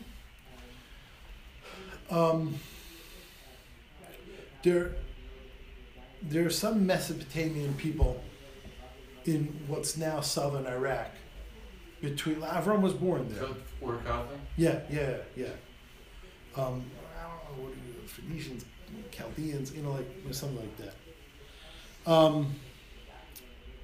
Yishmaelim d'chsiv, Yishmaelim like it's written. Yishalov, they're like happy as can be. Lashon shalva, content is the right word, I guess. Ayholim, the tents, meaning these tent dwellers, they're content, they're happy. L'shaydidim, to the destroyers, the Arabs are destroyers. Ubaytchais, and security. L'margize kel, to those who upset Hashem. Lasher hevi alika biyadai, to those that bring his God in his hand. Which means HaKadosh Baruch Hu's rueing, he's ruefully saying, hey, look at these Arabs. They live in their tents and they're happy and they're peaceful and like they're just horrible people. Yetzer Hara d'chsiv, Yetzer Hara as it's written, va'asher hariyasi. The pasuk in Micha says that the Yetzer Hara causes evil. Now, hariyasi is Hashem talking, and the way to translate that word literally is, I have caused the hariyasi. I have badded, B-A-D-ed. I have made. It's a verb. I don't know, the tense. It's like I have made bad, right? It's the opposite. Like I have made bad. So, what do you mean I have made bad? HaKadosh Baruch Hu didn't make you do bad. You did bad. You made a bad choice. The Teretz is HaKadosh Baruch Hu saying, I made the Yetzer Hara. And I feel bad that it did that to you. HaKadosh Baruch Hu is taking partial blame for what the Yetzer Hara caused you to do. HaKadosh Baruch Hu is talking in first person, I made bad. In fact, says the Gemara, Amr Rabbi Yochanan Il Malek, if it wouldn't be Shalish Mikrois Halalu for these 3 psukim, Nismoitetu Raglehem. If it wouldn't be for these 3 psukim are our get out of jail free cards. How? What does it mean? Nismoitetu, it would be cut off. Raglehem, the legs, shall Seinehen shall Yisrael. Euphemistically, the enemies of the Jews. What this line means, if it wouldn't be for these 3 psukim, we, the Yidden, would have our legs cut out from under us, we'd be in trouble. Why? Because these 3 psukim all basically put the blame for all our mistakes on Hashem. So when we're going to face Din V'Cheshbon one day, Kosh Baruch is going to say, why? Now, if we wouldn't have these 3 trump cards in our pocket, we would be guilty as charged. But we're going to take out these cards and we're going to say, listen, Kosh Baruch Hu, a lot of this is your fault. And like you put us in an impossible position, and these are going to be the basis, the bases of our defense. So why does Hashem regret it then? That's good for us.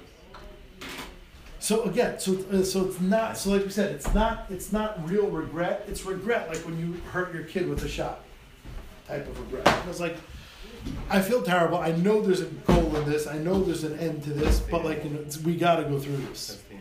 Yeah. So what are these 3 psukim? Chad d'chsiv, one is one we just read. Vasher hariyasi, I caused bad. V'chad d'chsiv, another one is the pasuk that says, Hinei, kachaymer b'yad ha'yotzer. Just like material in the hand of the former, of a Kadosh Baruch Hu, of like a craftsman. So when a craftsman has a piece of clay or a piece of wood, the appearance of this wood or clay or the final product is totally in his hands. How it's going to turn out, smooth, rough, nice, ugly, big, small, it's totally in the hand of the craftsman.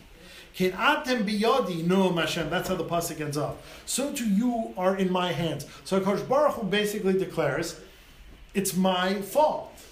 So when we're in trouble, we pull this pasuk out and we say, listen, HaKadosh Baruch Hu, you said we are like material in your hands and you're the craftsman. So the results are your fault, not ours. And finally, v'idach t'chsiv, HaKadosh Baruch Hu promises that one day, v'asireisi esleiv ha'evan, I will remove your stone of heart, your heart of stone, mibsarchem from your flesh, v'nasat l'chem leiv basar, and I'll give you a heart of flesh, which means HaKadosh Baruch Hu says that we sometimes suffer from having a heart of stone, which means we're indifferent. When you have a heart of stone, nothing matters. When a person is indifferent, then he's incapable of becoming a better person because he has no drive to become better. Bad does not affect him. So as long as a person has a heart of stone, he's impossible to grow. HaKadosh Baruch Hu promises, I will take care of that. I will give you a heart of flesh, a feeling heart. So listen, as long as I'm indifferent, it's not my fault. It's because HaKadosh Baruch Hu never delivered on his promise. So we have 3 psukim here that sort of shift the blame to the Rebbeinu Shalom. And Rav Papa says there's a 4th pasuk that is a good defense. Af mehaik nam, even from this pasuk, ves ruchi ete mekir b'chem, I will put my spirit in you, v'yirani Hashem, and you will fear me, says Hashem. That is that. Says the Gemara, once we're on lists of numbers, Arba'a Harashi. There are 4 craftsmen throughout history. 4 people who built, who crafted, who constructed Klal Yisrael. Manu Arba Harashim. Who are these 4 craftsmen that built and formed Klal Yisrael's future? Amr B'Chana Bar Bizna, Amr B'Shimon Chasida. Number 1, Mashiach ben David. He's going to build our future. He's a craftsman. Number 2, Mashiach ben Yosef. Number 3, Eliyahu, who is going to come and tell us about Mashiach. Rashi says that's how he forms Klal Yisrael. And the last one is Kayin Sedek. And the last one is Kayin Sedek, who Rashi says is Shem ben Noach. So why is he a craftsman? Rashi says because he helped build the Teva, which was definitely a building project that saved Klal Yisrael. Now, the question begs, then why is it Noach? the craftsman. I couldn't find an answer to it this morning. And maybe because Noach saved himself. I don't know why Noach is not from the Chorashim. Again, Shem ben Noach was also perfect. He didn't do any Averis. So maybe that's one of the qualifications. Like a lot of people build things to save God. But in order to make it to this list, you have to be perfect. And Noach wasn't. I mean, Shem wasn't one of the people who ever did that there. He wasn't? Klal Yisrael. What's the list? You sure? I'm quite sure. Amram, Yishai, and Yamin, and Kilov. And there's no Klal Yisrael. This is only a Klal Yisrael list. Yeah. No. Very What? chauvinistic. No, I mean, Shem was the same religion as Noach. Whatever Noach, No, Shem but I'm was. just saying this is pre-Klal Yisrael era. Right. So maybe that's what this list is all about. Right, but Noach's the same thing. There's that would distinguish between others and Noach, but that wouldn't distinguish between Shem and Noach. Shem disseminated the Torah though. The Yeshiva, Shem Ve'Eber. And he built the table. I hear. So, okay. That's true. I hear. Okay, but yeah. Says the Gemara. The Gemara says, one second. You're reading this pasuk, which we're going to read in a second. It's a pasuk in the second paragraph of Zechariah that assumes these 4 Chorashim are good people. But if you read the pasuk, the nevuah that Zechariah is being misnabe then, Zechariah in general is a scary sefer. The nevuah that Zechariah is being misnabe then is a terrible nevuah of all sorts of nations attacking Klal Yisrael in Yerushalayim, and that's where this pasuk appears. And you're making this a good thing? Masav Reb Sheshes, Iachi Hainu Dechsiv. What are you talking about? That's what it's meant in the. You're saying this is what the pasuk means. It says Vayemer Eli, and he said to me, Eila Hakrones. The person explaining to Zechariah the nevuah. Zechariah in that parak is talking that I was told X and I was told Y. So the next thing says Vayemer Eli, and I was told Eila Hakrones. These are the horns, the battering rams, the machines of war. Asher Zarues Yehuda, that are coming to uproot Yehuda. Hani l'shayva asu. These people are there to restore Klal Yisrael. Meaning you're talking about people that built Klal Yisrael. You're going on a pasuk in Zechariah, people that help return Klal Yisrael, restore Klal Yisrael. Yet the pasuk that is in the context over there is talking about nations that will attack Klal Yisrael. Amalei shafil l'sefer dekra. Lower yourself to the end of the pasuk, and you will see. And the pasuk reads on, "Vayavo Eli lahachrid oisam liyadais es karnes hagayim." These four craftsmen came. These Chorashim that the pasuk refers to came, and they destroyed the enemies of Klal Yisrael. Hanoisim Karen al Eretz Yehuda Lizraisa. Those that lifted up destruction and weapons against Yehuda to destroy it, these Chorashim defended Yehuda against the attack, and therefore my assertion is correct that these people are good people and they helped save Klal Yisrael. And after trying to argue, meaning this Gemara was said by Reb Chana bar Bizna. Reb Sheshes tried arguing, and Reb Chana just schooled Reb Sheshes. Reb Sheshes said to himself, Amalei Bahade Chana, fighting with Chana Ba'agadata, in Agadata Lamali, what am I doing? Which means I should have known better. Reb Chana is the biggest expert in Agadata. That's his area, that's his genre. I'm not going to beat him there. What was I even thinking to challenge him? I was enlightened, but I should not have challenged him. He's not the guy to start up with an Agadata. Continues the Gemara, and this is fascinating. It's very cool. Now I know why we mamish stopped here. This pasuk, this week's Haftarah, starts with the pasuk after this, in middle of a parak. So when you're going to be listening to Haftarah this week, first Eitzah, and you'll hear, and it's going to start V'haya She'eres Yaakov, in the middle of a parak, you'll know the context. You'll know the pasuk before that. That this week. It says, V'haya Zeh Shalem Ashur. Micha is saying, don't worry, it will be peace from Ashur. Ki Yavei Baratzenu. When they try to come into our land, which means they are not a very scary enemy. So even when Ashur comes into our land, do not be scared. They cannot. Vayaz Shalom Ashur. It will be peace with Ashur Baratzenu. V'chiyidrich bar menasenu. Even when they trample in our palaces, don't worry, they're not going to be very effective. V'hamnu olav, and Hashem promises, I will raise up on you Shiva Royim, 7 shepherds. That there's been 7 people throughout our history that have shepherded us. Ushmeine Nesichei Adam, and 8 princes of men. Manu Shiva Royim.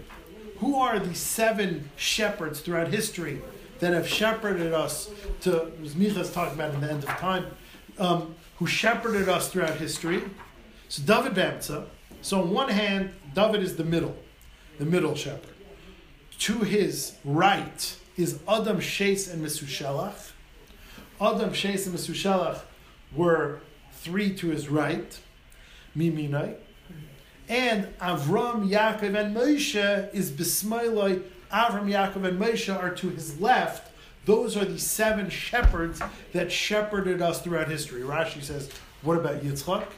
So Rashi says the famous medrash, which again has to do with Tisha B'Av, is Yitzchak was fighting with Hashem not to destroy Klal Yisrael. So the Avram and Yaakov are shepherds. They remained quiet. They took care of us. Yitzchak was actually, he left his station to fight for us and defend for us and say, listen, I'll take half of the Averes, you take half of the Averes. Yitzchak made a bargain with the Rebbeinu Shalom to get us off the hook. That's why he's not on the list. That's what Rashi says. And Ma Niu Shmeina Nesichei Adam. Who are the 7 human princes? Yishai, who's David's father, Shaul HaMelech, 8, sorry. Yishai, Shaul, Shmuel, Amos, Tzfanya, Tzidkiyahu, Umashiach, Ve'Eliyahu. And some people switch the order, but those are the 8 princes. Okay, let's just do one more Gemara. We'll get to the bottom. What's the nafkamina between being a prince and being a shepherd? A prince represents, a shepherd takes care of. The prince doesn't necessarily take care of it. Right. Shmuel can take care of us. I don't know why each one made the list. That's a good child. I did not find much on this Gemara. I looked around. I mean, love to hear. I didn't find much on it. Yeah. I'm sure. Kappas tomorrow. No, there's no kappas tomorrow. This is what I missed for 2 weeks. Says the Gemara. Arba Sulamis. There were 4 ladders that went up to each one of these candles. And we said, Tanik Veshel Menercha Mishamama, each menorah is 50 amas high. Varba Yolodim Shel Pirchekuna, and 4 young Kehanim went up, Ubideim Kadei Shemen, and in their hands they had jugs of oil, Shel Me'av Esrim Loik. They were 120 loik. So the Gemara wants to know as follows. Ibaylu. Me'av Esrim Loik Lekulo. Was there 120 lug per 4 cups, which means each cup was only 30 lug? Or was there 120 lug per, nair in each menorah? Or was the 120 going in each one? In which case, each menorah had 480 lug of oil. So the Gemara says the lesser option. Tana, Tashma b'yidem kadei shemen shel shloishim lug. Each kohen kid had a jug of 30 lug, shehem kulam, that each of the full candelabras, when you times it by 4, was meya ve'esrim like. It says the Gemara, Tana, we learned in a brisa, ve'hei meshubachin hayu. These kehanim were more, meshubachin means praiseworthy, but it means more fit, more in shape, stronger. Yoisem b'no shel Marta bas Baisus, stronger than Marta bas Baisus' son. And Marta Bas Baisas' son was like the strongest Kayan in history. He had like the world record for Kahan. And these kids were in better shape than him. What did he do? What was his godless? Amra B'nashal Marta Bas Baisas, they said about him, Shayanaito Shtei Yereches, he was able to take two sides, Shel Shar HaGadol, of a huge ox, which means he was able to carry not one side of beef, two sides of beef. You know, from a huge cow, these cows weigh, I think it's 1,000 pounds. So when you butcher it, you still have a side of beef. You're talking a couple 100 pounds each. And this guy was able to take two of them and run it up the ramp. Shalokach be'elef zuz. No, so you're thinking, okay, they're wimpy cows. No, these are cows that would sell for $1,000. So they were good geschmacke cows. So these cows, that each one cost $1,000, he would be able to take two sides of beef, umahalik, and he would go. Now, you know when you take too many 7-mile bags in your hand from the car? So you like run your head off because like you're about to like drop them or your arm's about to fall off. So he held all this, no running. He walked very slow and deliberately, which means it didn't bother him. Like it didn't no problem. I could do this for a while. He would walk heel to toe, like you know when you stop for DWI kind of walk. He would walk heel to toe because it didn't bother him. That's how strong he was. Says the Gemara, by the way, that didn't go on for very long. They didn't allow him to do that. His brethren, the Kahanim, did not permit him to do that for too long. Because of the concept that the more people that do a mitzvah, the better. And this is the halach when you learn the Gemara in Zvachim. A cow is divided in 24 parts. And 24 people bring up the parts of the cow up the ramp to the Mizbech to burn, to share the wealth. So before they enforced the policy of Berevam Hadras Melech, of sharing the wealth, he was able to run up or walk up slowly two sides of beef. So one second. So why were these guys better specimens? Why were they more physically fit than him? If it's because of sheer weight, not true. Hani kiritve. Two sides of beef weigh a lot more than 130 leg of oil. 30 leg of oil, it's like carrying, a cooler. So, the two sides of beef is much heavier than a cooler. Says the Gemara, how do you hear that the sides of beef were heavier? So why do you mean these guys were better? So here, Hasam Kevesh, it was a ram. Umeruba v'lezakif. It was squared and not straight, which means the rate of incline was incredibly slow. Rashi says, it was a ratio, in America now there's a code. I don't know what the code is. Shoot, he's not here. Where's Pfizer between you? Yeah, right.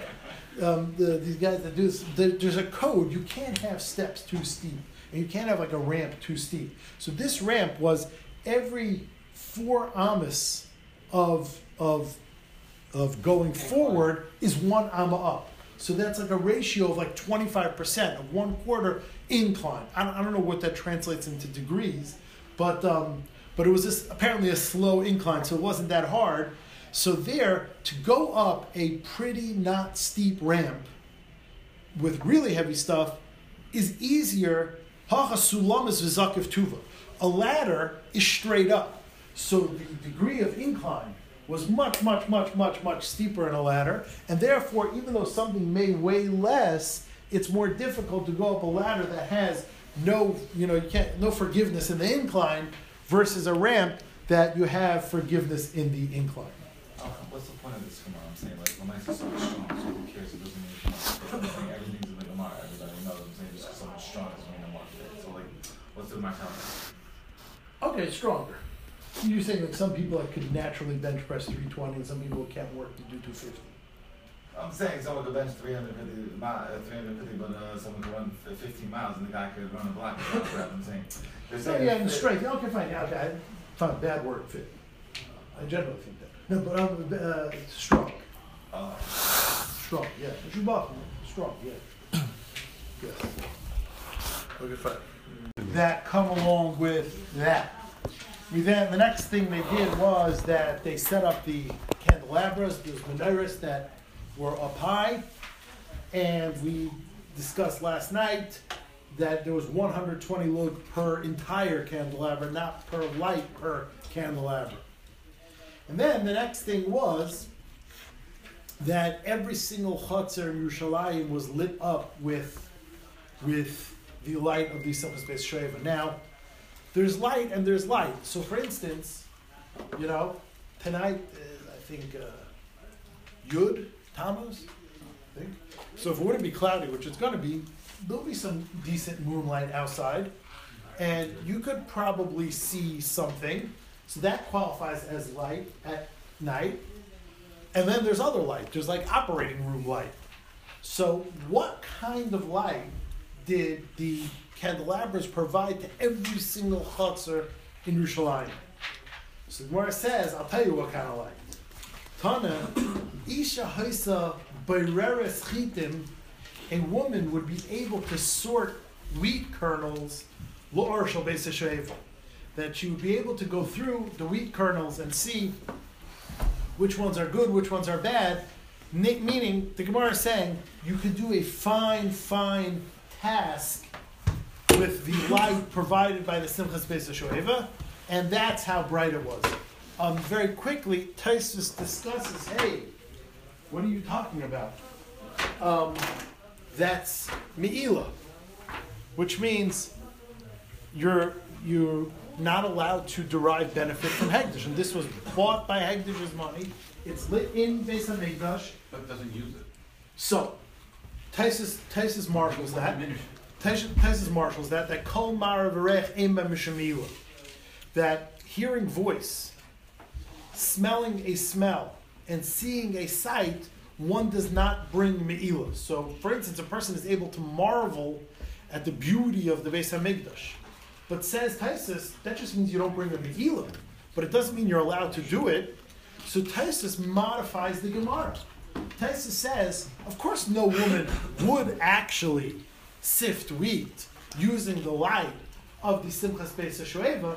This is just a description of how bright it was, that if a woman wanted to, she could, technically, theoretically, with that light, sift wheat. But of course, no woman would actually sift wheat using the Beis HaMikdash's light. That's off limits. The light for that menorah was for sure Hegdish. Yeah. You're saying it's not carbon. It's not part of an avodah. It's not part of Right. The Simchas Beis HaShoeva came from them. There were torches and stuff like that. That also The torches. part of the light that Torches aren't that high. The reason this is lit. We're all the light together within the Yerushalayim. Yerushalayim is not that big. I'm saying, Yeah, but no, they don't come with the torches they were juggling.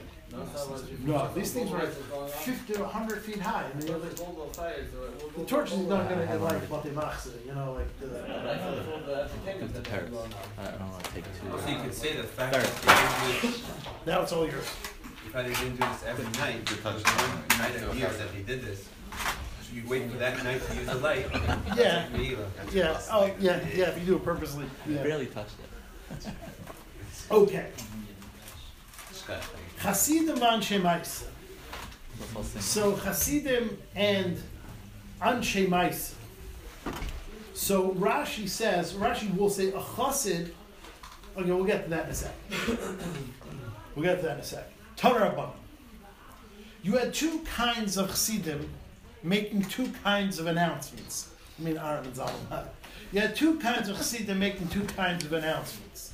Yesh me'en Oimrim, some Chassidim said, Ashrei Yalduseinu, we're lucky that our youth shalei baisha es ziknaiseinu. Our youth did not embarrass our old age, which means you have a person who's an old man, and Maharsha speaks out that the Maharsha speaks out that not only old men would give praises, also young men would give praises. But the chiddush is that even old men would give praises, because usually by the time a guy is an old man, he has, has nothing important to say, he's not current. We say, on the contrary, these older men were as current as ever and had timely messages. So some old men would proclaim, we're lucky because our youth did not embarrass us in our old age, which means we have a clean record. At a ripe old age, we can say that we did nothing in our youth to embarrass us now in our old age. Says Rashi, Elu chsidim v'anshe ma'isa. That's what it means, chsidim v'anshe ma'isa. Rashi says, the definition of a chassid, second line Rashi says, kol chassid have a chassid me'ikara. The definition of a chassid is somebody who was a chassid all along. There is no such thing as an agemachta chassid. You mean that night? No, their whole life. Meaning no such thing that they were. Yeah, but we're talking about the definition of the word chassid. I mean that we're explaining the word in the Mishnah. The Mishnah says chasidim v'anshe ma'isa. The Gemara says, what are chasidim? Chasidim are people that are able to proclaim, lucky are we, that our youth does not embarrass our old age. Rashi says that's the definition of a chassid. A chassid is somebody who was a chassid all along. And people that were unqualified to make that kind of proclamation. V'yesh mehem oimrim, some say, Ashrei zikna seinu, lucky is our old age, shekafra es yalduseinu, that at least we are able to atone for our youth. Some people, when they're old, can't proclaim I was perfect my whole life, but my old age atones for my youth. Elu bale tshuva, that's about tshuva. So both people have what to be proud of. Either you're proud that you were good all along, or you're proud that you're able to do tshuva in your old age to rectify your younger years. Elu ve'loimrim, and they both can say together, Ashrei nishlechata, lucky is somebody that never sinned, umeshachata, but somebody that did sin, Yashav, he should immediately do tshuva, v'yimchalai, and they will forgive you. So that is one kind of speech that went on at the Simchas Pesach. Tanya Amrol about Hillel Azaken. They said about Hillel, Kishahaya Samech the Simchas Pesach Shoeva. When he was being Mesamech the Simchas Pesach Shoeva, Amar King, he would say as follows: Imani kan, if I'm here, Hakol kan, everybody's here. V'im kan, and if I'm not here, mi kan, who is here? So one thing is clear. When we talk about Machlokes Rashi, Taisus Rashi, Maharsha. One thing is clear: Hillel was not talking about himself. He wasn't saying, "I'm the man. If I'm here, it's all good. If I'm not here, it's not good." Rashi learns, Ani is talking about the main Ani, Hashem. And Hillel is saying, Im Ani kan, if Hashem is here, Maharsha speaks out gorgeous. Hillel is Gematria Aleph Daled Nun Yud. So Im Ani, if me, meaning Hillel, meaning Gematria, Aleph Daled Nun Yud is here. If Hashem is here, Hakol kan. So, what? The Chassidim say that. Maharsha lived in Poland. So the Rashi learns that Ani is referring to Hashem, and what Hillel is saying is, wherever Hashem is, that's where everything is at. Everything exists within Hashem. And here at the Simchas Beis Shoeva, where Hashem's presence is so felt, everything is here. Taisus and the Maharsha learn Ani is going on me, but in the royal sense, we. If Klal Yisrael is here, then Hashem comes to us. So if we're all here, like by Simchas Beis Shoeva, on Sukkot, when everyone was Eila Regel, when all of us are Eila Regel, the Ani of Klal Yisrael is here, then Hakol Kan, then everybody is here. If I'm not here, meaning if Klal Yisrael is not here, then HaKadosh Baruch Hu doesn't bother coming, then even the Beis Hamikdash is not something special. Meaning the Beis Hamikdash is special because there's Hashras Hashchina. If we're not here, Hashem's not here. So if we're not here and Hashem's not here, what's here? So basically, Both Pshatim in Amani Kan Akol Kan are agreeing that it means HaKadosh Baruch Hu. The question is just, what is the exact definition of Ani? Rashi defines Ani as Hashem, and Taisus defines Ani as Klal Yisrael, which brings Hashem, but they both agree. Hu Hayayimer, Hillel used to say very similar. Hu Hayayimer Kate, he would also say as follows. L'makayim shani oihev, to the place I love, sham raglei, there my legs, my lichas I see, take me. My legs automatically are on autopilot. They know how to take me to where I love to go. Im tavayel beisi, as if to say, Hashem says, if you come to my house, ani avayel beisecha, I'll come to your house, which is very similar to Taisus' shot in the last Gemara. Im ata loy savayel beisi, says Hashem, if you do not come to my house, then I'm not coming. Hashem says, I'm not going to come to the Beis HaMikdash if you're not there. Then I'm not going to come to your house. Which, like Taisus, it's saying the same thing in other words. And like Rashi, it's a new thing that HaKadosh Baruch Hu only says he's going to come if we're there. And that's what it means in the Pasuk, Shenemar, like it says in the Pasuk. Any place they mention my name, I will come to you, ubeirachtich, and bless you. Continues the Gemara. And I think the connection is that everything is a cycle. If we go to the house of Hashem, Hashem will come there.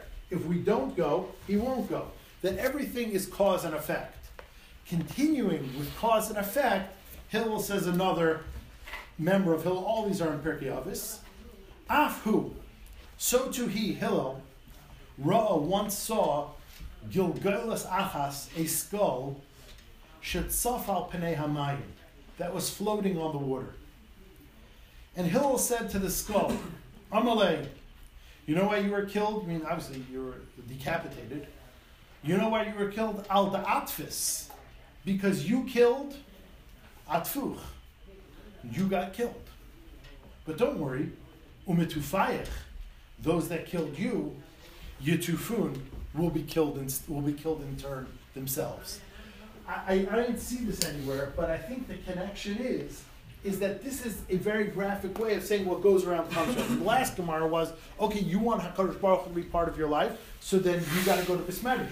You got to make HaKadosh Baruch Hu your life, and respond in kind. Everything is a galgal hachayzer. Everything is a give and take and an action and a reaction. The ultimate action and reaction, the ultimate galgal hachayzer is you murder, you get murdered, and your murderers will get murdered too. Unless you do tshuva, of course, right? It's the tshuva. That's the other one, yeah. But that's like going to on the topic of on the topic of your legs taking you to where you have to go is a fascinating Gemara. Amr B'Yechim. Ragloihi debarenish, a person's legs, inhun arvin bey, they are responsible for him, like an arev. An arev, if the guy doesn't pay back, you go to the arev and say, you owe me some money. A person's legs have a contract with HaKadosh Baruch Hu. HaKadosh Baruch Hu says, legs, you bring this guy to where he needs to die when it's time. Because as we will see in this Gemara, a person not only needs to be at the right time to die, can't die before your time, a person needs to be in the right place to die. And theoretically, as we'll see in a second, if a person does not go, I mean, we obviously don't know, like we get tricked into this, but if a person would theoretically avoid going to where he can die, he can avoid dying. Isn't there a famous story or Gemara like the city of was it Wood that's right here? Right. So we'll get there in 2 seconds. I know that good sushta. You're on the friend tape. Good sushta. This is not one of those like your parents didn't tell you that like a bedtime story. You're not gonna tell my kids like the Kiva story and like the Eid story and the Goliath story. Your parents tell you like you go to Luz, you don't die. You get tricked to God in Luz, haha, you died. Anyway, so, a person's legs, inu arvin bey, they are, so to speak, a guarantor of his death. And the person's legs are responsible. They have like a wink, wink, nod, nod with the Rebbeinu Shalom. Then the Rebbeinu says, listen, you better be on my team. When this guy has to die, you got to get him to that place. You got it? Otherwise, why did they say legs and not his mind? It means his body, yeah. La'asar, to the place, dimitba'i taman, that he is requested there to die. Mevilin yaseh, they bring him. In fact, hanhu tre tarti kushay, these two kushim. Now that means black people. But the Maharsha explains that them being black is very important because the Maharsha says they were so beautiful. And that's why Shlomo, we'll see in a second, miscalculated. So these two black servants of Shlomo Melech. Says that also. Is that the same shot as Rashi? Is that different? Yeah, well, which Rashi are you talking? The same shot you got from. Right, oh, yeah. I mean, yeah, Rashi is the, but the Maharsha says that this is what led to Shlomo's miscalculation. The fact that the Gemara is not saying black as a derogatory. Right, saying that they're saying black is Hada? Yes. It can be good. Yes. No one's saying the look of a kushi is bad. It's the meanness. It's probably a take of the Gemara. That's a kushi, not Oh, Esther kushi. Well, depends. Depends where. Depends where it came from. So these people probably came from. The source for black. So it's expected to be, black. So, Hanu Trei Kushay, these two black guys, they have a Kaime Shlomo that used to stand in front of Shlomo. In fact, they had jobs, we'll see in a second. Elicharaf v'Achia. Their names are Elicharaf and Achia b'nei Shaisha. That was their last name. Seifrim de Shlomo have. They were court scribes. They were Seifrim of Shlomo. Yom Echad, one day, Chazil HaMalach HaMavis, Shlomo saw the Malach HaMavis, Davakal Hatzuf. That he was looking all depressed and sad and nervous and agitated. Amalei Amayat Sivis, Malach HaMavis, why are you in such a bad mood? Amalei de Kabo Minai Hani Tarti Kushai, because they requested of me, which means he had every day there's Malach HaMavis as a shopping list, and says, go fetch me, these 3 guys here, these 5 guys there, and this is what I want you to deliver by the end of the day. So Malach HaMavis says, these 2 guys are on my shopping list today, and I'm having trouble getting them because there were these kushim, the yasvi hacha, that are sitting here, and I'm not allowed to kill them here. Just like we said in the last Gemara, that the Malach HaMavis is only able to kill a person at a certain time, which means on any, this is for sure true, this is unarguable upon. You cannot die by the Malach HaMavis if it's not your time. No one argues on that. Whether or not another person could kill you if it's not your time, that's a big machlokes. But if it's not your time, the Malach HaMavis can. Two guys through the Malach. There's no way people could die. It's a machlokes. The Gemara says, and also the Gemara says in Ksubis that when a person is choked, the Malach HaMavis then comes and drops 2 drops of salma in his nostrils and he dies. So the Gemara says. You ask, what does that mean? It's a machlokes if a Baal Bechira, theoretically, the yeshiva shurs all say you can't get killed even if it's not your time. Which means, if it's not your day, you never know, so don't try this at home. But a bullet won't hit you. But like the Baalei Machshir, the Ramchal, the Maral, the Rambam all say that a Yid's Bechira is able to kill someone who shouldn't have died. But the Malach HaMavis, for sure, there's people on the protected list. I mean, isn't there a story in the Gemara where the Malach HaMavis asked him, you go to kill a person with the wrong name and said, That's the next Gemara. Yeah. I was gonna say ask Weimer. Yeah, but the wrong Miriam. Yeah. So, but the Gemara asks, what about her years? Gemara says they have to repay her years. Gemara asks that. That's the Gemara's next kasha, right? That story I don't know. Your parents have to update. But yeah, we would get that. Anyway, so Shlomo Melech wanted to save these guys. Masrinhu l'seirim. Shlomo Melech gave him over to the Sheidim, because if you remember from the Mordechai Weimer book of spooky stories, Shlomo Melech ruled over the Sheidim as well for a period of time, and therefore he bossed the Sheidim around and said, hey, you Sheidim, l'seirim, take him, shadrinu l'mechuza de Luz. Bring him to Mechuza of Luz. But for this guy, Mechuza of Luz was his address to die. For most people, it's not. It's usually a safe city. It's usually, what do they call it? Yeah, it's usually a sanctuary city. But for this guy, for these guys, it wasn't. So Shlomo Melech sort of was duped, meaning he thought he was saving them, but he actually sent them to their death. He didn't realize they were safe where they were at. Yeah, notice had he just told them sit tight, they would have survived this whole thing. Or had he told them go to Baltimore, they would have been fine. He told them to go to Mechuza de Luz because that's known as a city that no one dies in, but that happened to be their address. Kimot de Mechuza de Luz shchivu.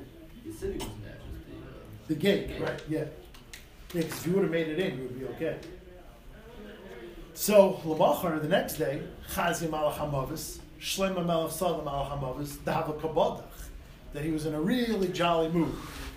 Amalei, Amai B'deiches, what are you so happy about?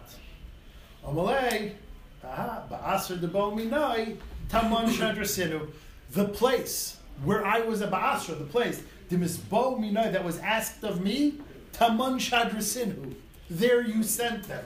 Thank you very much. So I'm laughing that you didn't just enhance my bad mood. You did mamish my bidding. In other words, he's laughing because it wasn't a shot you just had. I just needed them out of your palace, then you could have stopped my bad mood. But you did much more. I needed them to be in a specific place. So not only did you stop what was upsetting me, you mamish delivered me on a silver platter what I needed. So now I'm laughing. Because you mamish did my bidding. You didn't just not stop what I was doing. You mamish did my bidding. Miyad Pasach Shlomo. At that point, Shlomo opened up his mouth and said, V'amar, and he said this, Ragloihi debarinash, a person's legs, inu arvin bey, they are arevim, they are co-signers, guarantors, la'aser to to the place that he is needed, tamon malichan yaseh, there they bring him. So that was just we got off on a tangent about Hillel's speech. I'll stop here. I'll say more.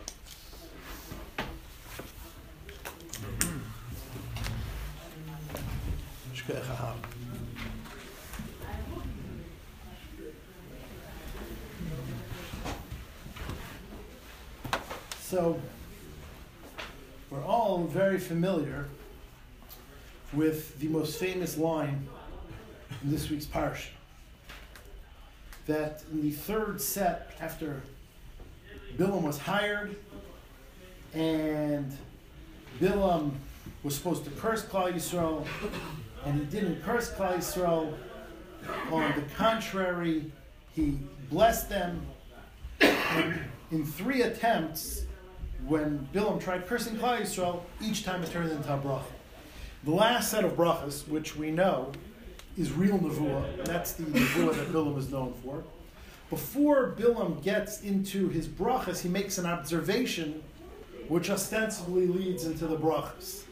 And he says, Ma taivu alecha Yaakov mishkanesecha Yisrael. How beautiful is Klal Yisrael in the way their tents and their camp is set up. We know the Gemara Bava Basra says, Shlekivnu pischei and zulazu, the doors are not facing each other, and therefore they're able to lead private lives. And that's what Bilam's observation. Immediately upon that observation, he launches into his brachas. And he says, Kinachalim natayu, they will be like flowing rivers. Kiganes ale nahar, like gardens on the river, ka'ahalim nata Hashem, planted with sweet-smelling spices. Ka'aroz male moyim, and like tall cedars on the water. Three items Bilam blesses Klal Yisrael with, after observing Matayvu Alecha Yaakov, flowing rivers, sweet-smelling gardens, and tall trees. What is the common denominator? What's the thread that connects these three items? Flowing rivers, smelling gardens, and tall trees. And why is this a bracha based on Bilam's observation of Matayvu Alecha Yaakov? What these three items share in common is that they're all able to project their influence great distance away. The Mississippi River, its mouth is in Minnesota, and it empties into the Gulf of Mexico. A river that has its roots way, way, way at the Canadian border is able to affect St. Louis and New Orleans. That's an ability to project. A sweet-smelling item, you could have like the salmon box in one corner of the room, and in the other corner of the room, it still smells. You could have chunk in one corner of the room, and it smells 2 doors down. You could have an effect. You could project a smell. And finally, a tall tree can project, can be seen from a great distance away. What Bilam is saying is something that's very, very counterintuitive. You want to project too far away. You want to have far-felt influence. You want to be able to affect things a great distance away. One would think the way to have influence far and wide is by focusing on who you want to influence. What do they want to hear? What do they want to see? How can I affect them? Do study groups about what they want. Do focus groups. Think about your target audience, and that will be the best way to affect them. Says Bilam, no. You know what gives Klal Yisrael this bracha of the ability to project influence far away? Matayvu Alecha Yaakov. They're not focusing on what's going on in the other guy's tent. They're not focusing on the Stutzach Bayener. They're not focusing on keeping up with the Joneses. They're not focusing on how do I impress so-and-so. On the contrary, their doors are misaligned. They have no idea what's going on. You know what they're doing? They're focusing inwards. They're building themselves. They're focusing on themselves. They're doing what's right for themselves. They're taking care of their families in their own oyhel. They're doing what's good for themselves, building themselves from within. And that leads to ka'ahalim, k'nechalim, ka'arazim, k'nechalim. That's what leads to the ability to project and the ability to influence. What's fascinating is, this entire parsha, Bilam is basically rueful. He's wistful that, I wish I could have done it differently. Bilam said on himself that he wished he could have been like the Avos. He wished he could have died. Thomas Nafshi Mois Yisharm Usihi Achrisi Kamay. Bilam wished that I could have been like the Avos, but it didn't turn out that way. Why? You know why? There's a pasuk in the beginning of this week's parasha. It says that Bilam was riding his donkey, and the donkey was squeezed, and the donkey stopped. The Torah says, why did the donkey stop? Goder mizeh, goder mizeh. The Medrash observes that HaKadosh Baruch was sending a message to Bilam. You're stuck because goder mizeh, you're not going to be able to affect the people that got the luchos that were nechtavim mizeh umizeh. The Torah is contrasting Bilam. You're stuck because you're trying to fight against the people that had the luchos that was written through and through. What's the message the Torah is trying to tell him? The message is, I heard this from the Talmud Rebbe, that there's a big kash in this week's parsha. Bilam was on the level of Moshe Rabbeinu. Bilam had higher level of nevuah than Yirmiyahu and Yeshaya Hanavi. Bilam was on the level of Moshe Rabbeinu. So how is it that somebody who had the highest level of nevuah, mamash like Moshe Rabbeinu, was the lowest human being. How could it be that Bilam HaRasha had equal nevuah to Moshe Rabbeinu, and yet was the lowest of the low? The difference is, are you built from within, or are you just given a gift from without? We know from the Mesilas Yesharim that Zrizas may be l'day Zehira, Zehiras may be l'day Precious may be l'day Kedusha, Kedusha may be l'day Ruach HaKodesh, Ruach HaKodesh brings to nevuah. The way our Nevi'im are built, they're built from within. They first work on themselves, and then they become perfect human beings, and they have an ability to project outwards. Bilam was given his ability in a flash. He didn't work on it. What happens when you don't work on something? You're unable to project it. Bilam had no effect on his subjects. Bilam was never able to change anybody. Bilam was an ineffective Navi, even though he had the level of Moshe Rabbeinu. That's the message the Torah is trying to tell him. Bilam, you're boxed in. You can't project, because you're going against people of the Luchais, that the Luchais are through and through. The Luchais are built from within. The Luchais have the Kayach within them. They're not just boxed in from without. That's the message the Torah is telling Bilam. And now we have mirror images. We have bookends. On one end, you have Bilam HaRasha, who had the highest level of nevuah, but was unable to communicate it. You know why? Because it was built from without and not built from within. Bilam Chaptis, when he gave Klal Yisrael bracha, he gave them a bracha because of Matayvu, because you build yourself from within, because you're not focused on Yaner, you build yourself from yourself, you're able to have the effect of rivers, of trees, of sweet-smelling besamim, and you're able to project on others.